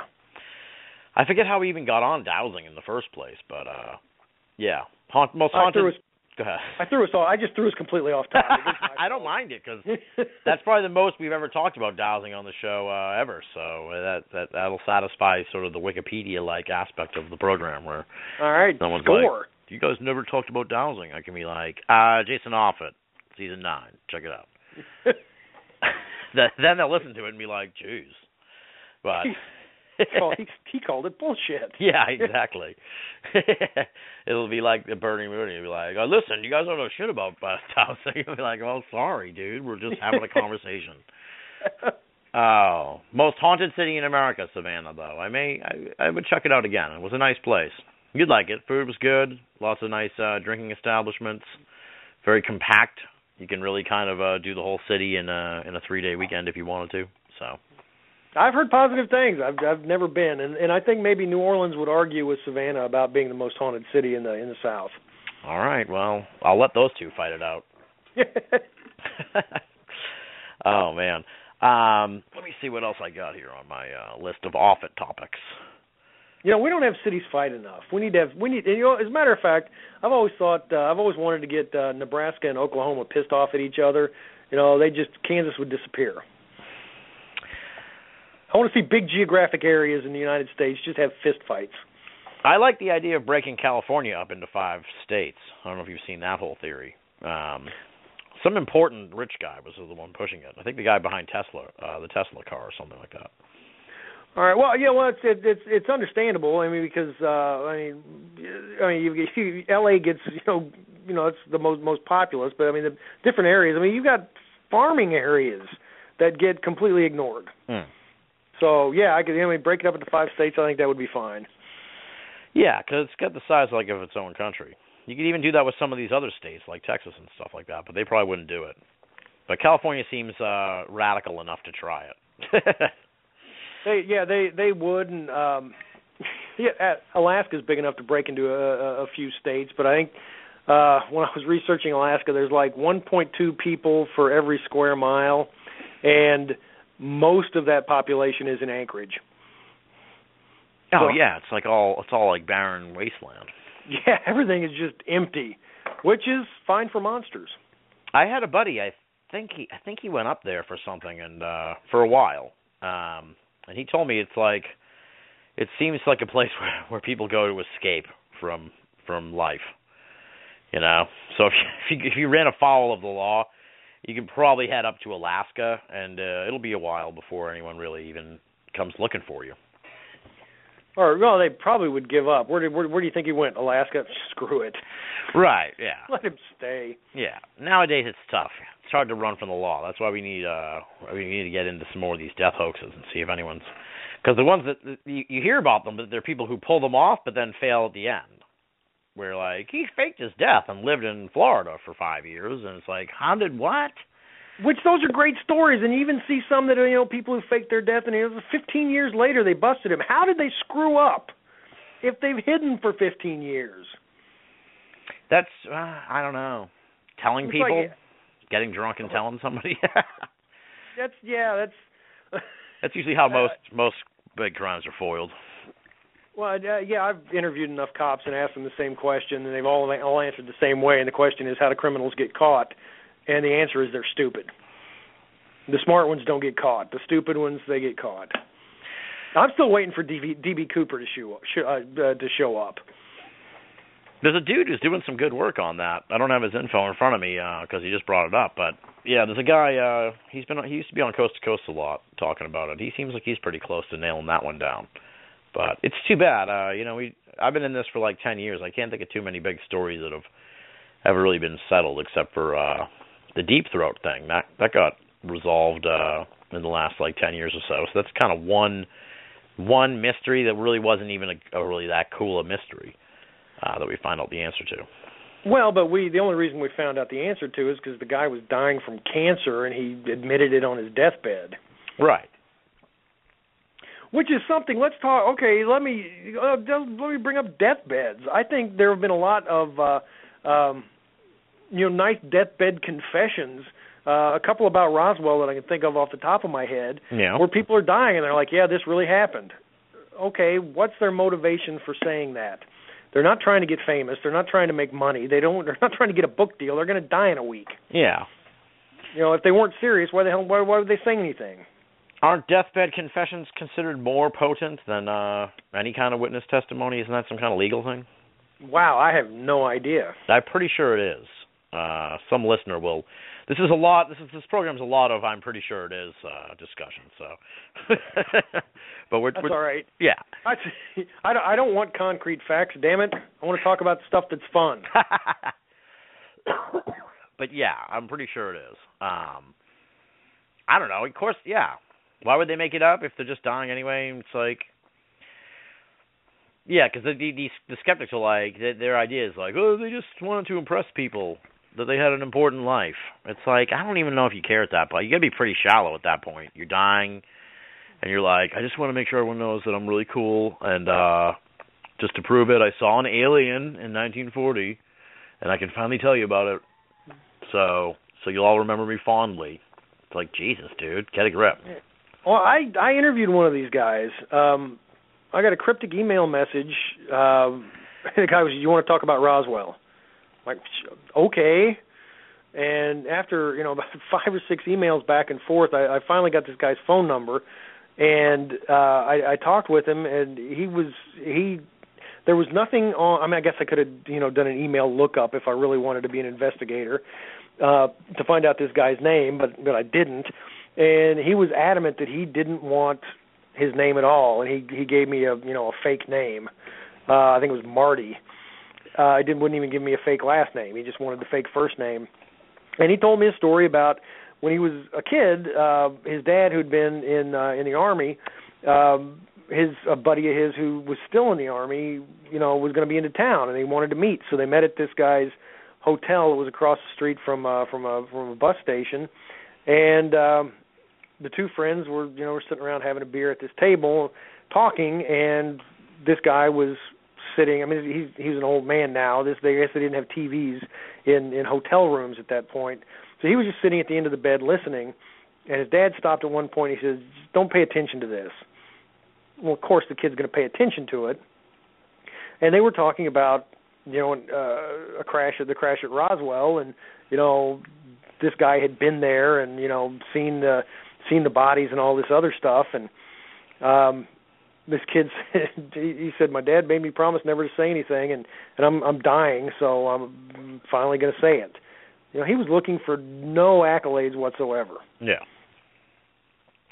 Well, we talked about this. I think I talked about this with Jim Mars. I don't recall, though, exactly. Maybe even Stan. But it's like, at one point do you reach the tipping point with this stuff? It's very frustrating if you've been in it for a long time, because you've heard these stories a million times. It's like, Jesus, what's it going to take? But, like I said, we're late in the game on trying to get to the bottom of these things. Well, yeah, the Roswell thing is, I mean, everybody there's dead, and if not, they're really close. Everybody who saw anything, because it was so long ago, and it's I hate to say this, but it's the government. It's if they swooped in, which it sounds like they probably did, and spirited everything away, it's going to take them to say, okay, the mogul balloons and all this other stuff that we told you. Yeah, well, we lied. Yeah. Which isn't going to happen. And then it goes back to the whole idea we talked about before, where no matter what they say, no one's going to really believe anything because everyone's so cynical about all this. Especially the people in the paranormal will be cynical about it. Mainstream people they just want they'll believe it. You know what I mean? They'll be like, there, thanks. Now I don't have to be thinking about all this UFO business anymore. Yeah, it's like there's a similar case in Missouri. It was in 1941. Between Cape Girardeau and Sikeston, Missouri, which is in the southeastern part of the state, way down low, really, really close to Tennessee. But there was a crash in 1941. Two different people have talked about this, and everybody's from there is dead because it was in 1941. So anyone old enough to have been there is gone. I did interview one woman who was investigating it, and it started out with her dad worked for the Army Air Corps, because we didn't have the Air Force back in 1941. It was the Army Air Corps, and there was a base down in southern Missouri, and she was just doing research on him, and he had gotten mixed up into this crash. He had gone to it, and she found some evidence and interviewed a guy he served with who was in his 80s or 90s in an old folks home, and he was talking about these, this crash of this saucer with these little bodies, and all of the records from every agency that handled it, the Army Air Force Base, from the fire departments to the police to the sheriff, all of them from that year are destroyed. So that sounds pretty cool, but where can you go with this? The records are gone, and all the people are dead. Yeah, it's tough. There's no, I don't know where. I'm confounded by the UFO thing in general. It confounds me because the photos are no good anymore. Film's no good. We have millions of cases, but they don't seem to be very good either, or at least as far as doing anything with them. You know what I mean? There's like Peter Davenport collects hundreds of cases a year. Unless someone's synthesizing the data like I've pushed endlessly on this show, I don't see what else you can get out of all this stuff. Well, that's the problem. You can't. And it's just like the Bigfoot thing. With UFOs, I mean, we need Klaatu and Gort to land on, in the mall in Washington, D.C. That's what it's going to take. Yeah. Well, here's a sort of interesting question. You're older than I am. Do you, I don't know why I'm laughing, but do you? You'll get here, buddy. You'll yeah, get I know. here. I anytime I can find someone older than me, I have to point it out, so I feel better about myself. That's really what's going on. But you're older than me. I don't know exactly how much older, but you're definitely older than me. So, have you sort of like come to that existential like sort of moment? I've sort of done this in the last year or so, where it's like, listen, I'm 36. I got into this when I was 26.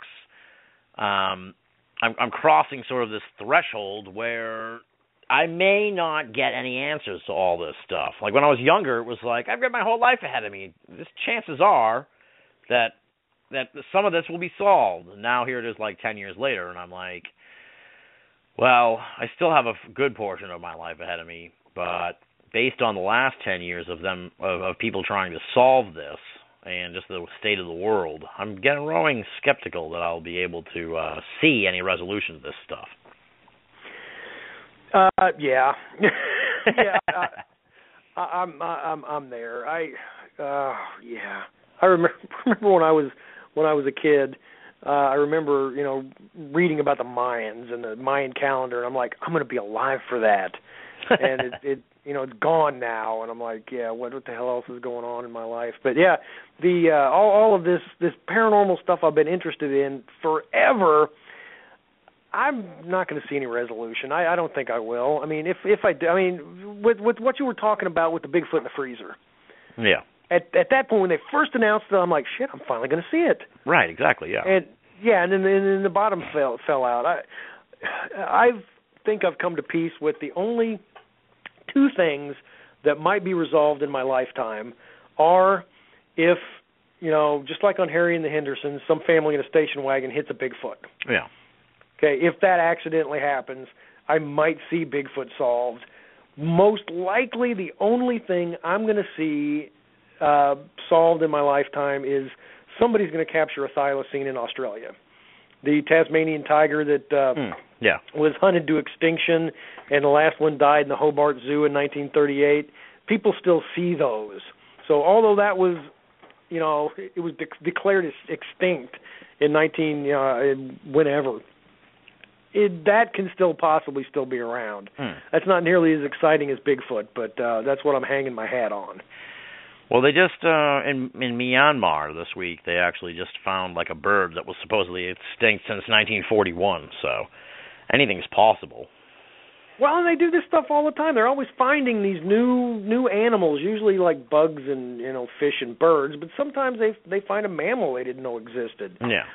They're not, 9 foot tall and weigh 500 pounds and smell like a skunk, but, I still got a little hope. It's maddening, too, when you think about it, because it's like they spot this little bird, but this giant Bigfoot creature they still can't get their hands around. It's like, Jesus, how the Bigfoot should be more difficult. I mean, it should be easier to find than a little bird, but they just go because, people are reporting a little bird. They go, and they're like, hey, here's a little bird. She's like, geez, dude, why can't Bigfoot be this easy to work with? Well, and that's my opinion's changed over the years. I mean, when I first started getting interested in this, Bigfoot was a North American ape. Extraterrestrials were. I mean, UFOs were piloted by extraterrestrials from some other galaxy. And ghosts and other paranormal entities were spirits of the dear departed. And the more time goes by and the more we haven't solved things and the more changes that happen with the different phenomena, I'm really convinced that none of those things are generally true. I would still like, for unidentified, UPAs or UAVs?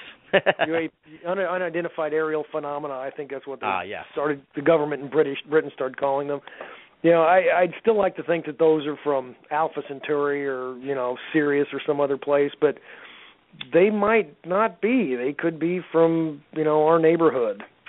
Whenever Mac Tonnies wrote his book on cryptoterrestrials, I'm like, I don't really believe that there's another civilization that could live here, but that would make a lot of sense. Yeah. Well, we live in a really weird world. It's really connected, but at the same time, it's really disconnected. A lot of people don't talk to each other about this stuff, you know? You used to get these emails all the time. Do you still get them from people with these stories, like these crazy stories? We did a whole show back a while ago. I was telling somebody about it like a few weeks ago. I was just talking about that Fay Girl story that you talked about on the show last time you were on. That was a great story, yeah. I know. Folks, check that one out from the last time Jason was on. But do you still get these emails from people with strange stories, or as you kind of slowed down, do you not get as many? Exactly. As I've slowed down, I don't get as many, but I mean, I still get some. Generally, they're black-eyed kid and shadow people. Every once in a while, I'll get a nice time travel story because, like I said, I'm still interested in that, and I still talk about that quite a bit. Was there anything that's blown your mind recently that you've heard, through someone who's reached out to you? Because that's kind of stuff that other people wouldn't even know about. Gosh, I know I'm putting you on the spot with that one, but yeah, you are. I mean, completely blown my mind. Yeah, no, not really. Yeah. Folks gotta start sending more crazy stories to Jason. I guess. I mean, the last one that really, yeah. It really hadn't blown my mind, but a former colleague posted a message about something he saw in this town where I live. He goes out for walks pretty early in the morning, and he said that he was walking, and where he was walking was fairly close to my house, so that kind of bothers me. And he saw something. It was white, and it was 4 legs, and it was large, big dog sized, but it moved kind of like a cat. And it had a long tail with a puff at the end, and it climbed up partway up a pole and hung on it, like you hung on try to climb the rope in gym class. Yeah. It had its front legs and back legs wrapped around it like that, and it was just staring at him. And he said it wasn't a cat and it wasn't a dog, but it was hairy and white, and he didn't have a clue what it was. And I was for this series that I'm doing about exploring American monsters, in Alabama there's a monster called the White Fang, and that is with an A because it is Alabama. And descriptions of it are a lot like that. And I sent him the description, and he's like, "Oh, that's what I saw." So that I don't know about blowing my mind, but it kind of freaked me out a little bit because it's something unidentifiable that other people have seen elsewhere, and it was right here. Yeah, I don't like the stuff that happens in my backyard. That bugs me. Well, that's your book, though. The other book you wrote. Yeah, I know, and I maybe shouldn't have done all that research because it kind of freaks me out. Jim Latica and I have the same opinion here, although slightly different. He says albino sloth. I say just like mangy sloth. Yeah, but it really wasn't moving fast, or it was moving too fast for a sloth. Oh wait, he says albino. I'm sorry, he says albino sloth. I was thinking a possum. So my theory is possum on that one. Well, yeah, possums don't really grow to the size of a big dog. They're about the size of a football. That's true. And they're pretty, they're kind of like giant moles. They're really like, they're kind of like weird animals. They're just doing their own thing. They don't ever really, you really sort of interact with them. And if you do, they're kind of like, hey man, I'm cool, I'm out of here. Unless you corner one in a garage. Have you ever seen a possum up close when it was pissed at you? No, I can't say that I have. Have you? You have, then I take it. Yeah, the certain marsupials, like I mentioned, the thylacine, which is a marsupial wolf, had the same type of mouth as a possum does. It's got a long snout, and when it opens, the mouth opens a hell of a lot wider than a mouth from any other animal does. Yeah. It's freaky as hell. And, they hiss like a cat. Jesus. Possums are nasty. All right. So you don't want to mess with a possum, is what you're saying. No, don't mess with a possum. Yeah. I mean, they're not badger mean, but, they're pretty ugly. Yeah, Jim Hoover says possums are the evil clowns of the animal world. That sounds about right. It's a great explanation. So you wrote the fiction book. How was that? You said the first book was really, the original book that you wrote was when you were younger and was sort of not a great thing. How is the new book? Tell me about it. What's it about? What made you decide to write a fiction book? Is this a new sort of realm you're going down into, or what? Well, I've wanted to write novels since I was 10, and I remember telling my parents that. They laughed, rubbed my head, and told me to go off and play with my Legos. So, which I probably did. But I mean, that's something I've always wanted to do, and I never really had time working as a print journalist, because you work 10 hours at a newspaper, writing and editing, and when you get home, you just want to have a few beers and watch TV. Right. So I never really got. I wrote some short stories, but never really got anything of length done. And then here comes my job teaching at a university where I have summers off. So I had more time, and the first number of books that I did I wanted to explore things I was interested in, which are shadow people and ghosts, and Bigfoot and time travel and all that other stuff. Yeah. And it was nonfiction because I'm a journalist, and that's what journalists do. But I was sitting in an airport, the Kansas City, Missouri International Airport, and I was waiting for a plane to Texas, and just ideas started popping into my head, and I just started writing things down, and I had actually a couple of chapters written by the time I got to Austin. But fiction is something I've always wanted, and I realized that if I didn't do it, if I didn't get my book written and published, I'd regret it later. Yeah. So I poured through it. Now, what the book's about, and I've had people ask me, where did this idea come from? I've got no freaking idea. Most authors are not going to be able to say, I have no idea. Most authors are not going to be able to say they have an idea. Most authors don't have a clue. Yeah. It just pops in your head. When you're doing dishes, or when you're, watching TV, or just driving, these ideas just come to you. And for some reason, the idea of a guy who has sex with strange women at funerals popped into my head. I don't know, maybe it's something I always wanted to do and never got around to. Have you ever sat at a funeral and looked at some chick in black and going, hey, she's pretty hot? Yeah, is this like the Will Ferrell kind of idea? Or is it a darker twist? Like Wedding Crashers, he's a funeral crasher? I have never watched Wedding Crashers. Okay. I tend not to watch anything with Will Ferrell because I think he is the least funniest human being on the planet. Wow. That's a bold stance to take. Yeah, it is, and my wife owns every one of his movies. She loves him, but I cannot stand Will Ferrell. Wow, so the talking points tonight are Jason Offutt wants to kill Bigfoot, he says dowsing is bullshit, and Will Ferrell is the worst. Yes, that's it. That's what you're taking from this tonight, guys.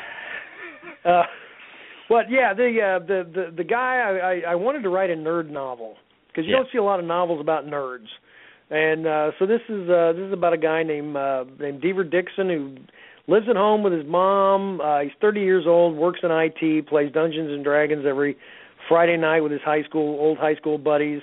And the big scene where the climax happens is at a science fiction convention in Kansas City called The Wrath of Khan, C-O-N. Is that a real thing? No. Okay.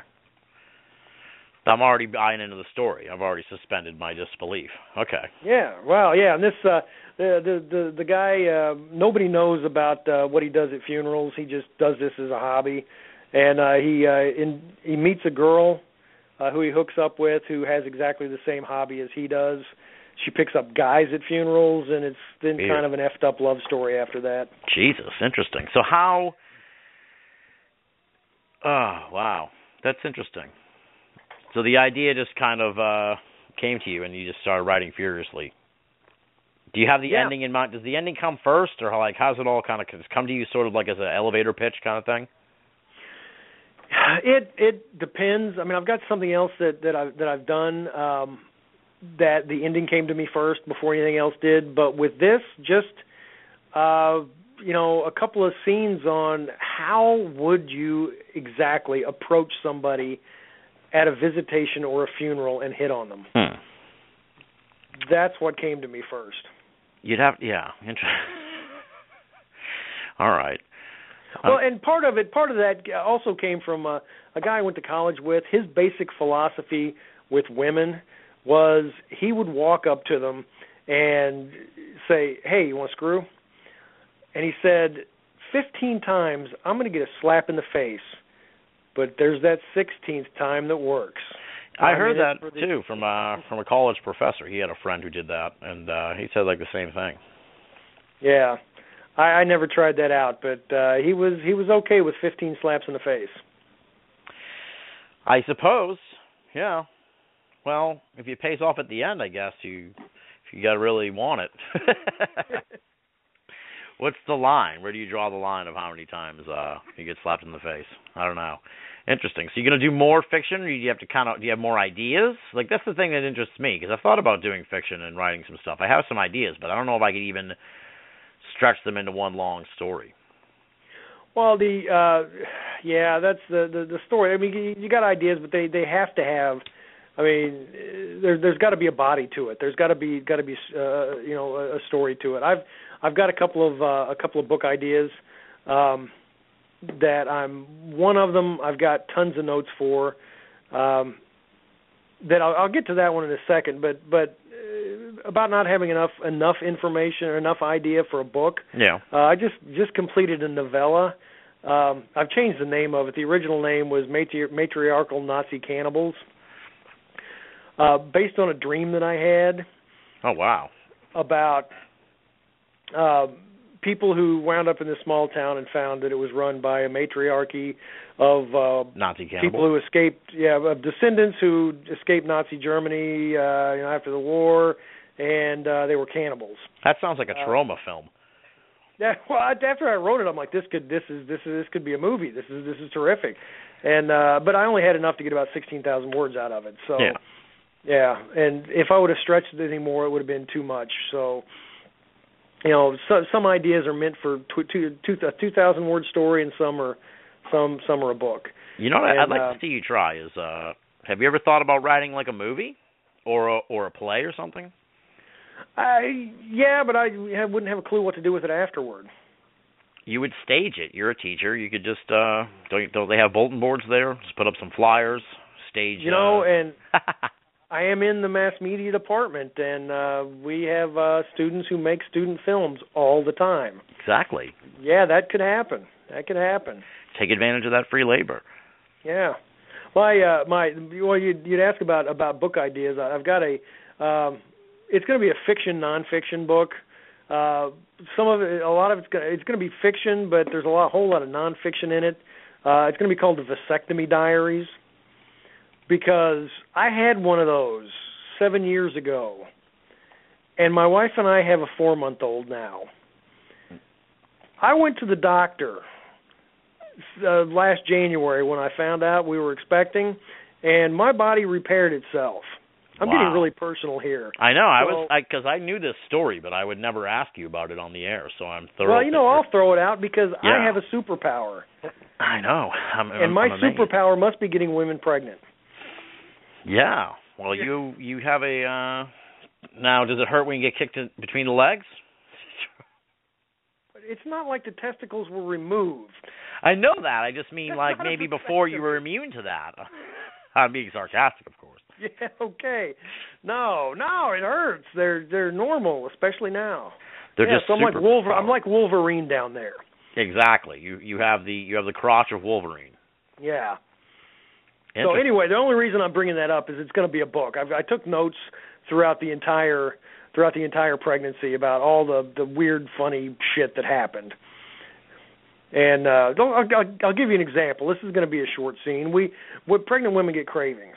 Mm-hmm. And my wife was really, really jonesing really hard for this certain type of pastry. I don't remember if Little Debbie or whoever makes it, but they don't make it anymore. So we were driving to Kansas City, which is about an hour and a half, 2-hour drive, and I stopped at every little place I could find to get one of these, and nobody had it.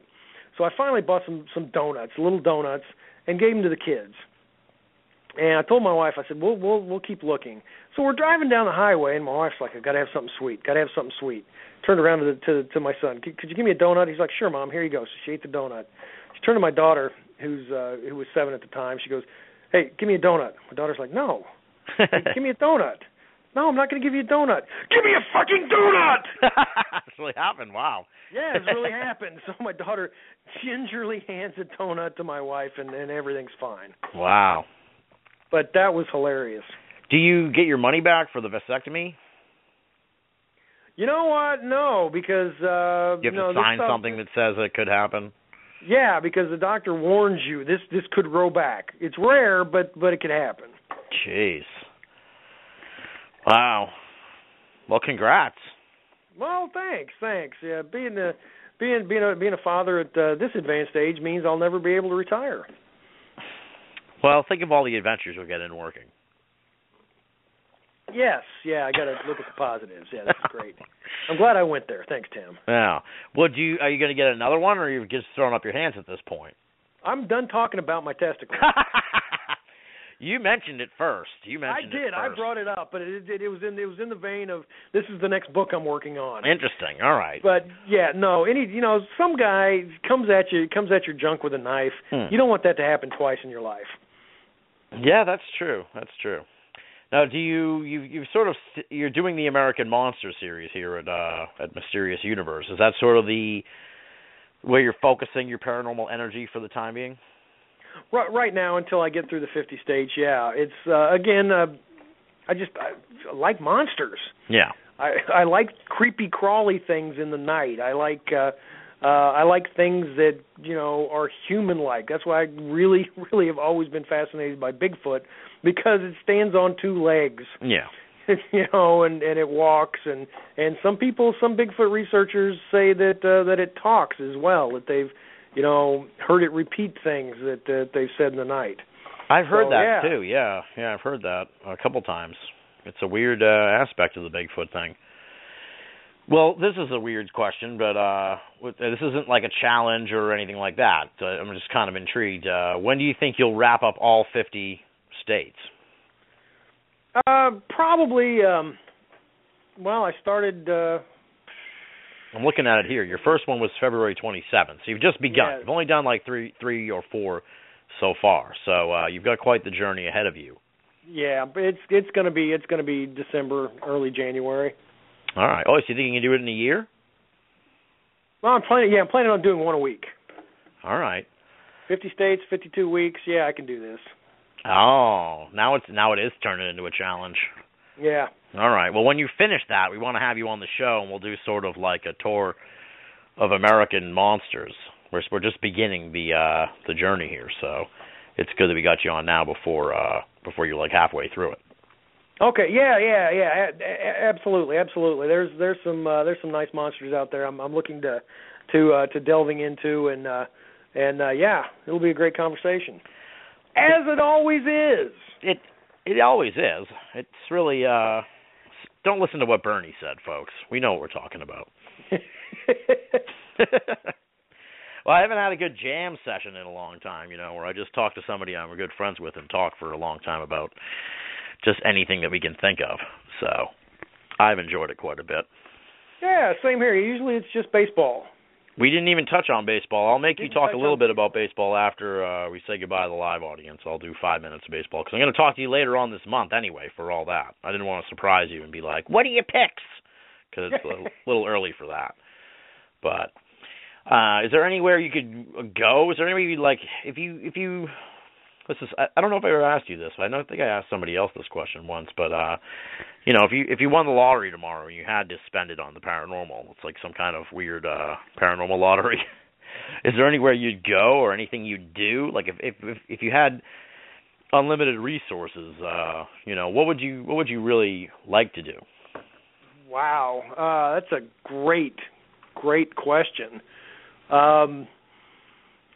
Possibly go lay in the alleged I'm saying it's the alleged sarcophagus because it's not a sarcophagus, but it is a box in the King's Chamber in the Great Pyramid. that would be an awesome experience. Fly to Easter Island and hug a moai. Are you allowed to even get into that King's Chamber, or? People have, yeah. Okay. You need special permission to. Well, I mean, you get in there, but I think you need special permission to actually lay in the box. Yeah, they'd probably be like, dude, no, you can, sir. You're like, I have Out to of the do box. it. And you'd be like, here's $1 million. Money is no object. Well, that's interesting. Yeah, I've always wanted to go to the pyramids too and check them out. They seem like, I don't know. Well, I was going to say monumental, but that goes without saying. But they're really amazing. Yeah, I don't know. One of the places that I'd like to go just because of the mystery involved is. Are you familiar? I don't remember the name of the name of the event, but there was a group of skiers, young people back in I think the 50s who were in the Ural Mountains in Russia, and they were climbing up a mountain and they pitched a tent and they disappeared. I mean, they didn't come back, and people went out to find them and found that they'd rushed out of the tent, and most of them were naked, and they ended up dying in the snow, and the tent got ripped to pieces, and it's a big mystery as to what happened to them. I'd just kind of like to go there and check out the area. All right, well, you are amazing, sir, because that's actually, I was kind of on the fence now, but since you said that, I'm definitely going to do it, because I have 2 awesome episodes in the can for BOA Audio that I taped at the beginning of the year that I haven't rolled out yet. One of them is that case. So we'll make that the next edition of the show, the Dyatlov Pass mystery. Yeah. Yeah. Awesome. Great. Yeah, that is true. I'm really fascinated by that case. Well, you're going to like it because I read the book that the guy wrote. I forget the name of it, so I'm going to be terrible at plugging it here at the end. But he's I have the book, and we did like 2 hours on it. So, and it's pretty amazing stuff. It's really all cool. right. Yeah. Fantastic. Keith McCloskey is the guy that's going to be on the show. And let me see if I have the name of his book here. Because now I feel bad that the Dyatlov Pass incident. No, that's not the name of his book. That's just something I wrote down. But anyway. But anyway, yeah. A Mountain of the Dead, I think, is the name of the book. And he's going to be on to talk about it next week on the show. So I was on the fence about which one to put out because they're both such good episodes. I was kind of sitting on it and debating it, but since you mentioned it, it seems like the perfect sign that that's the one that we should put out. So that'll be on the next show. Well done, Jason. I'm glad you called me to be on. Yeah, that's crazy. I was like grinning from ear to ear as you were describing that because I'm like, oh my God, he has no idea that we have like a 2-hour plus interview with with this guy digging deeply into the case. So yeah, it's a killer show. It's a killer show to follow up a killer show tonight with you, so we're on a roll here. Say something. All right. Hey, Jesus. Say something, right. Like, hey, you're right, man. This has been great. Oh, Tim, it's always great. Tim, you're my favorite interviewer, okay? I love being on your show. You do a great job. Really? Do you mean that? I'm serious. I am completely serious. I'm just messing with you at this point. Yes, but the thing that I really want to know that I think everybody's itching to find out about is your fire pit. Oh, yeah. Okay, because I saw a great picture on your online of you sitting in the snow. Yes, they're on my Facebook page. People should go check it out. I should put them up at Banal of America just to get them out there too for people that don't use Facebook. But it's pretty awesome. It's actually melted quite a bit this week, so it's not as awesome as it was. But at a time, the walls were 5 feet plus high of snow and really carved out. I'm sure you've shoveled in your lifetime. When the snow is really deep, you can kind of really do a sharp cut when you're shoveling into it. So it was really like a little room. It was amazing. Yeah. I've done it. Not to that extent. I mean, we get a lot of snow here in Missouri, but I haven't had anything that high. Well, it was a cumulative effort. I had to keep going out between every blizzard and keep it. You can't just go out and do it from scratch. Well, I'm sure you could, but you'd be kind of a dummy to do it that way. But if you wait all winter, like I'll probably do it next winter. I don't think we'll get the record amount of snow. But I think I'll do it again because it was so cool. The interesting part was when you're in there and the fire is going, the walls of the structure, let's go. There's the British lady. We'll keep going on this if we lose the live audience. But the walls of the structure they get like all crystallized. Like they don't just melt outright. And the floor of the little room is just like filled with water because it's like slowly melting the walls down onto your feet. So it's a really cool effect. Which ices up, and the next time you go out there, you bust your ass and break a knee.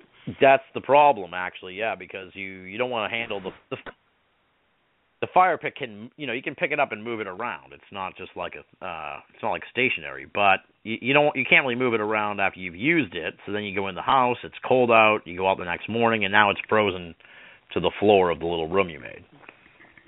So it has its pluses and minuses, but it was quite enjoyable. It was really strange to be out there. You really aren't cold at all because you're right next to the fire pit, but you're surrounded by all the snow. It's surreal. Well, I see what you're missing here, though. It's a perfect opportunity. You could have beer bottles sticking into the snow wall. I did have beer bottles sticking into the snow wall. So, yeah, there's a lot. They're all strewn throughout the throughout the tops of the walls. I was just careful about the pictures so I didn't make myself look like too much of a lunatic. Well, we're going to lose the live audience in 10 seconds. So thanks to Jim Latica and Jim Vujovic for talking to us in the chat room tonight. And Bernie Mooney, who posted that comment about the genetic modified stuff. That made me laugh. Thanks to all those guys who tuned in. We're still going here in the post show. There's really not much else to talk about here in the post. Do you have any other questions about the fire pit? There's really not much more to say. I mean, it's a fire pit. Well, have you destroyed evidence in the fire pit? Not yet. No, Okay. not yet. I've considered it, but I never even thought of that actually, so I really haven't considered it. But Bernie Mooney, he did respond, but I don't think he heard your challenge. He said, I know you're just talking in quotes, but I hear the same misinformation all the time from people I respect as smart people, so it drives me nuts. I write about the issue, so I have a genetically modified dog in the hunt. So I don't even remember what we said exactly, other than I bet it was that Monsanto's going to kill us all thing you said. Yeah, I'm thinking Bernie Mooney works for Monsanto. That's very possible.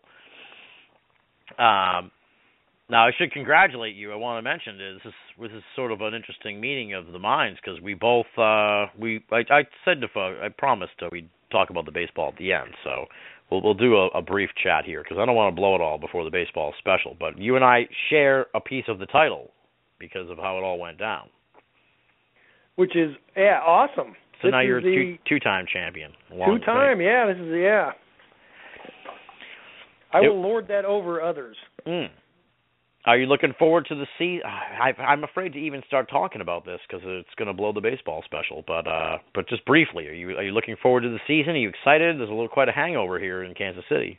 Yeah, I'm excited, but given this is the given it was 38, 39 years between World Series or playoff appearances even. Yeah.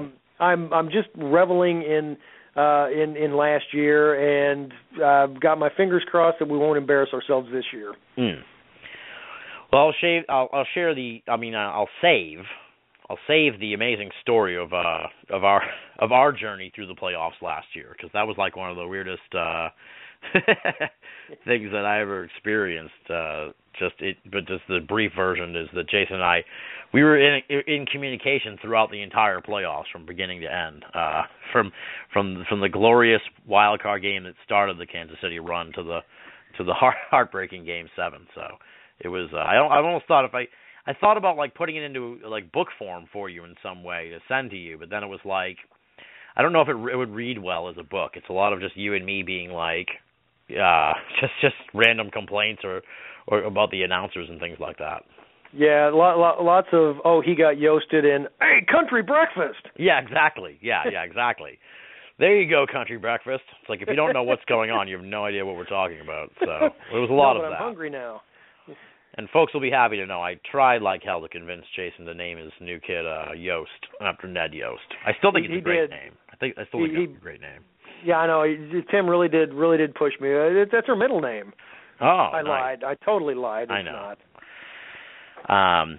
But yeah, we'll get into all that on the baseball special. But it's been great chatting with you, man. I really do. I enjoy talking to you every time. Like I said, as soon as your name popped into my head, it was like, well, that's the next show. I got to talk to Jason Offutt because I haven't talked to him forever, and there's all kinds of stuff to talk about. And you know, we're very similar guys because we keep one foot in the real world and still dip our toe in the paranormal and have sort of the everyman quality that I like in guests and thinkers in this field.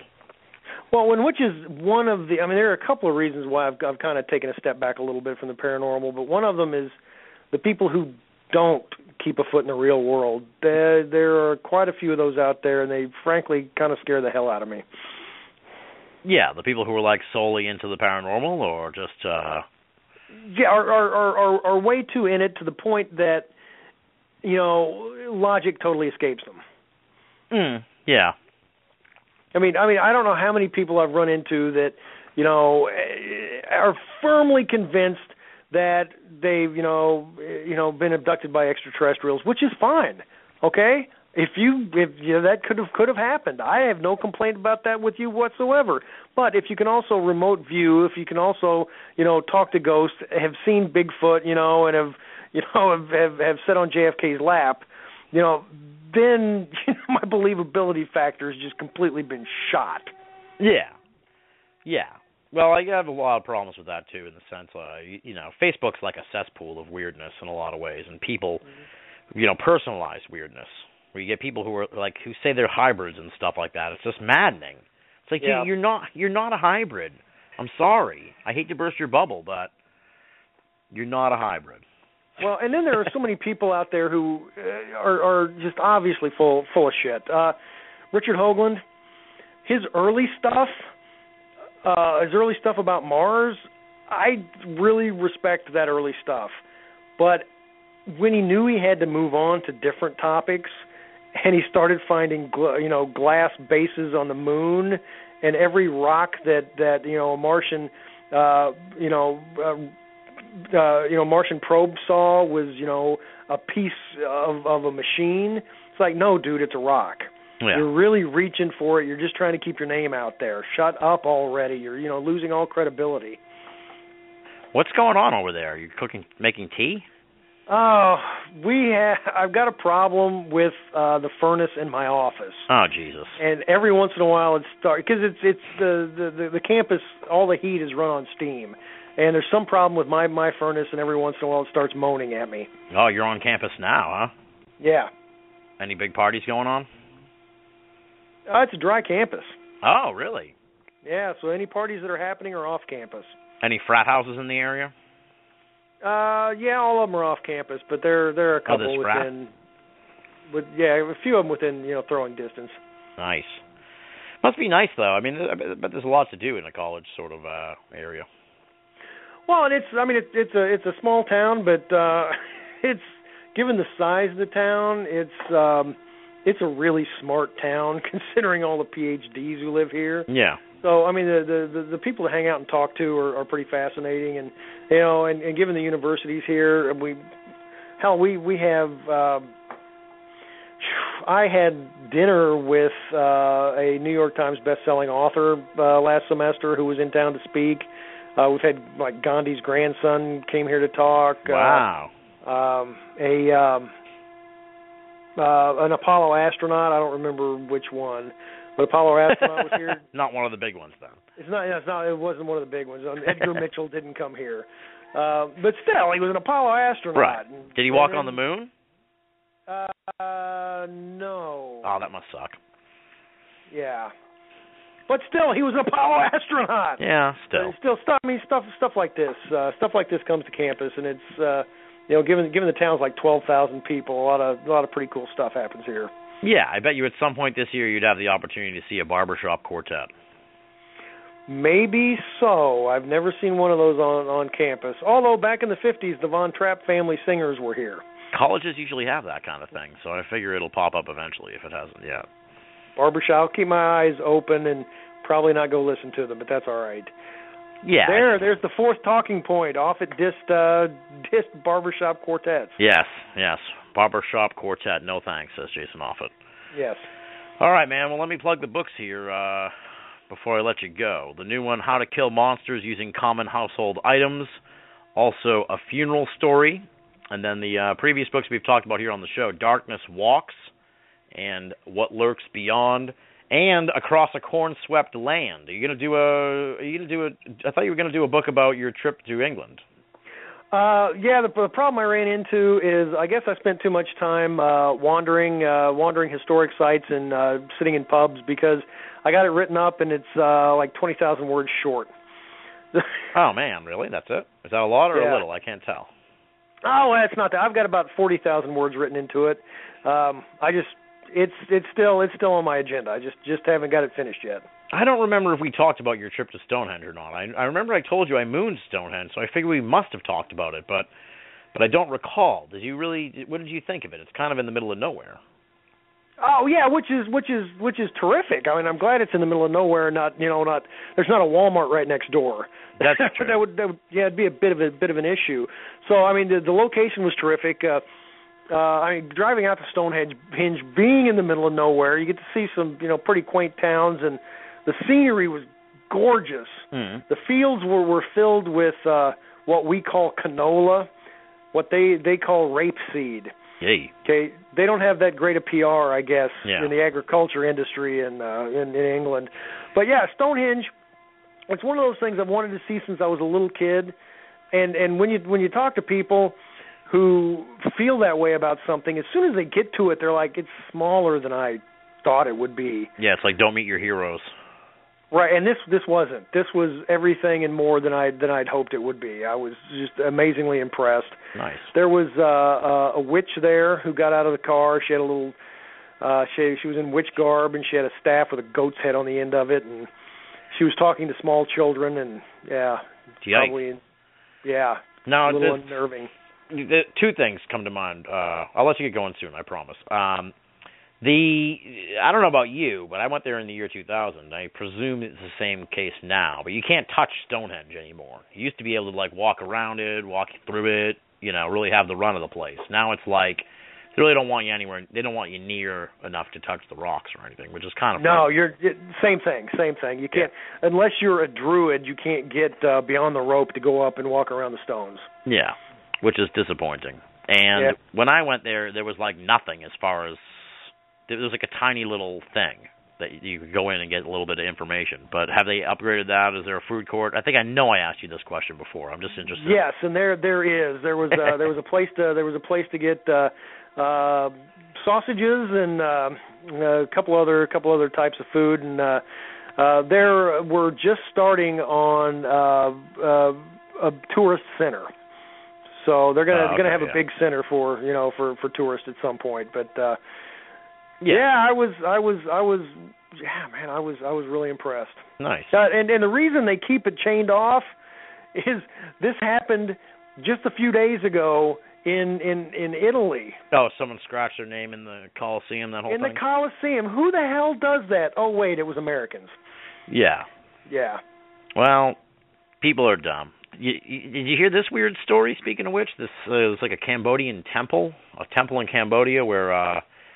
First, a couple people, this is ironic because I told you I mooned Stonehenge, but it was like a couple people pulled their pants down and took their pictures in this Cambodian temple, and they were arrested and thrown out of Cambodia. But then the same thing happened 2 weeks later. It was I don't think the people had heard about it, the other people that did it too. It was what is compelling people to do this? I don't know. People do stuff like this all the time. I went to San Antonio a few years ago, and this guy got arrested. It was a federal charge for pissing on the Alamo. Oh, my God. Was that a political statement? Must have been. No, he was drunk. Oh, he was like, I'm going to piss on the Alamo. That sounds like something I'd do. It's a federal offense, dude. Yeah, I know. Thank you for telling me that. Yeah. On that Things note, you learn on Banal of America. Exactly. We want to leave you folks with one last nugget of knowledge. So those are the books: Darkness Walks, What Lurks Beyond, Across a Corn-Swept Land, Haunted Missouri, Paranormal Missouri, and again the two new books: How to Kill Monsters Using Common Household Items and A Funeral Story. You can find all those on Amazon and all the places you can buy books pretty much nowadays. And you can find Jason on Facebook. He's got a page there, an author page and a regular page. So look him up. That's it. All right. Thank you for Mr. coming on the Binnall, show, dude. I appreciate it. Thank you for the invite. It's always a pleasure talking to you, sir. And then, I was serious. You're my favorite interviewer. No, I appreciate that, man. I contrary to how some folks might think, I put a lot of work into these shows. So, I like to make sure that I cover as much as possible and really make a connection with the guest. That's really, at the end of the day, what I really strive for, is to make a connection with the guest. So. And the point you made a connection is when you brought up the story of the guy with the camera in his ass. Exactly. So you are free to go. I'm going to throw the plugs in here, and I'm going to call it a night myself. So thank you again, my friend, and we'll talk soon for the baseball special. I can't wait, Tim, and we're going to have another triumphant year. I look forward to it, buddy. Have a good night. All right. You too. Bye. How about that furnace, folks? You can hear it now in the background. If you're just listening to the program for the first time ever, this is Binnall of America. There goes Jason. If you're just listening to the program for the first time ever, this is Binnall of America Audio. You can find out more from us at binnallofamerica.com. Pretty simple. Just punch in BINNALL of America.com. Much like Jason, we are on Facebook as well. Just punch in Binnall of America on Facebook. What you just heard was a 2-hour-plus conversation with Jason all the way over in Missouri, and it was live for all the folks who want to tune in live, and that stuff costs us money, folks, so if you could help us out, that would be greatly appreciated. There's 2 ways to do so. You can make a donation via PayPal. Just head on over to Binnall of America and click the PayPal button. You can also make a P.O. Box donation. The address for that can be found also at Binnall of America. I've already given away what the next edition of BOA Audio will be. That is Keith McCloskey talking about his book, Mountain of the Dead. The Dyatlov Pass incident, folks. Crazy, crazy stuff. It's really an amazing conversation. Mountain of the Dead, the Dyatlov Pass incident. That's why I thought it was that, yes. Really an amazing conversation. I absolutely devoured the book and loved it. And anyone who listens to this program should know that when I read a book and I really love the book, we usually get an amazing conversation out of the guest. And that's what happened when I talked to Keith McCloskey back in February. So we're going to roll that out to folks on the next edition of BOA Audio. And since it's pre-taped and I've settled in on what I'm going to do, I'll be rolling that out to folks. What is today, March 11th? Definitely next week, maybe early in the week, maybe Tuesday. Who knows? I can't make a prediction on that, but it'll definitely coming at you next week. Keith McCloskey, Mountain of the Dead, the Dyatlov Pass incident. What else? I know I promised I was going to do listener feedback, but I never got around to writing anything down for that. So I don't actually have any listener feedback this week. But I'll try and bring it back eventually, I promise. But share your thoughts on the show. I got a lot of good feedback on last week's edition with the host of Skeptico. I still can't say his name, Alex Sakiris. That sounds about right. Got a lot of great feedback on that. I hope folks enjoyed that episode. Some people thought it was kind of polarizing, but I didn't get a lot of hate mail, which is good. So I think the people that hated it probably just didn't write to me. So I don't want to encourage them to either, so don't write to me if you hated it. But good feedback for the most part on that episode. And I think people are going to really love the Dyatlov Pass episode coming up on the next edition of BOA Audio. And again, huge thanks to Jason Offutt. Dropped everything to come on the program once I had the spark in my mind that we needed to get him back on the show. So enormous thanks to him. Always enjoy talking to him. It really is like a couple of guys sitting at the bar, just letting the conversation take us wherever it may go. And on that note, thank you to all the folks who tuned in live. Thank you to all the folks right now who are listening via MP3. Thanks to all the hardcore BOA Audio listeners, the folks who have been with us from the very beginning, and the newcomers, the people who have just been listening for a little while. Maybe this is their first ever episode. Maybe this is like their 12th show, and they're just digging into the archives fast and furious and listening to all these past episodes. Welcome to the party, my friends. This is Binnall of America Audio. Thank you for your enduring support of the program to the hardcore listeners, and thank you once again for making BOA Audio a part of your esoteric audio playlist. Until next time, this is Tim Binnall, thanking you for listening and signing off.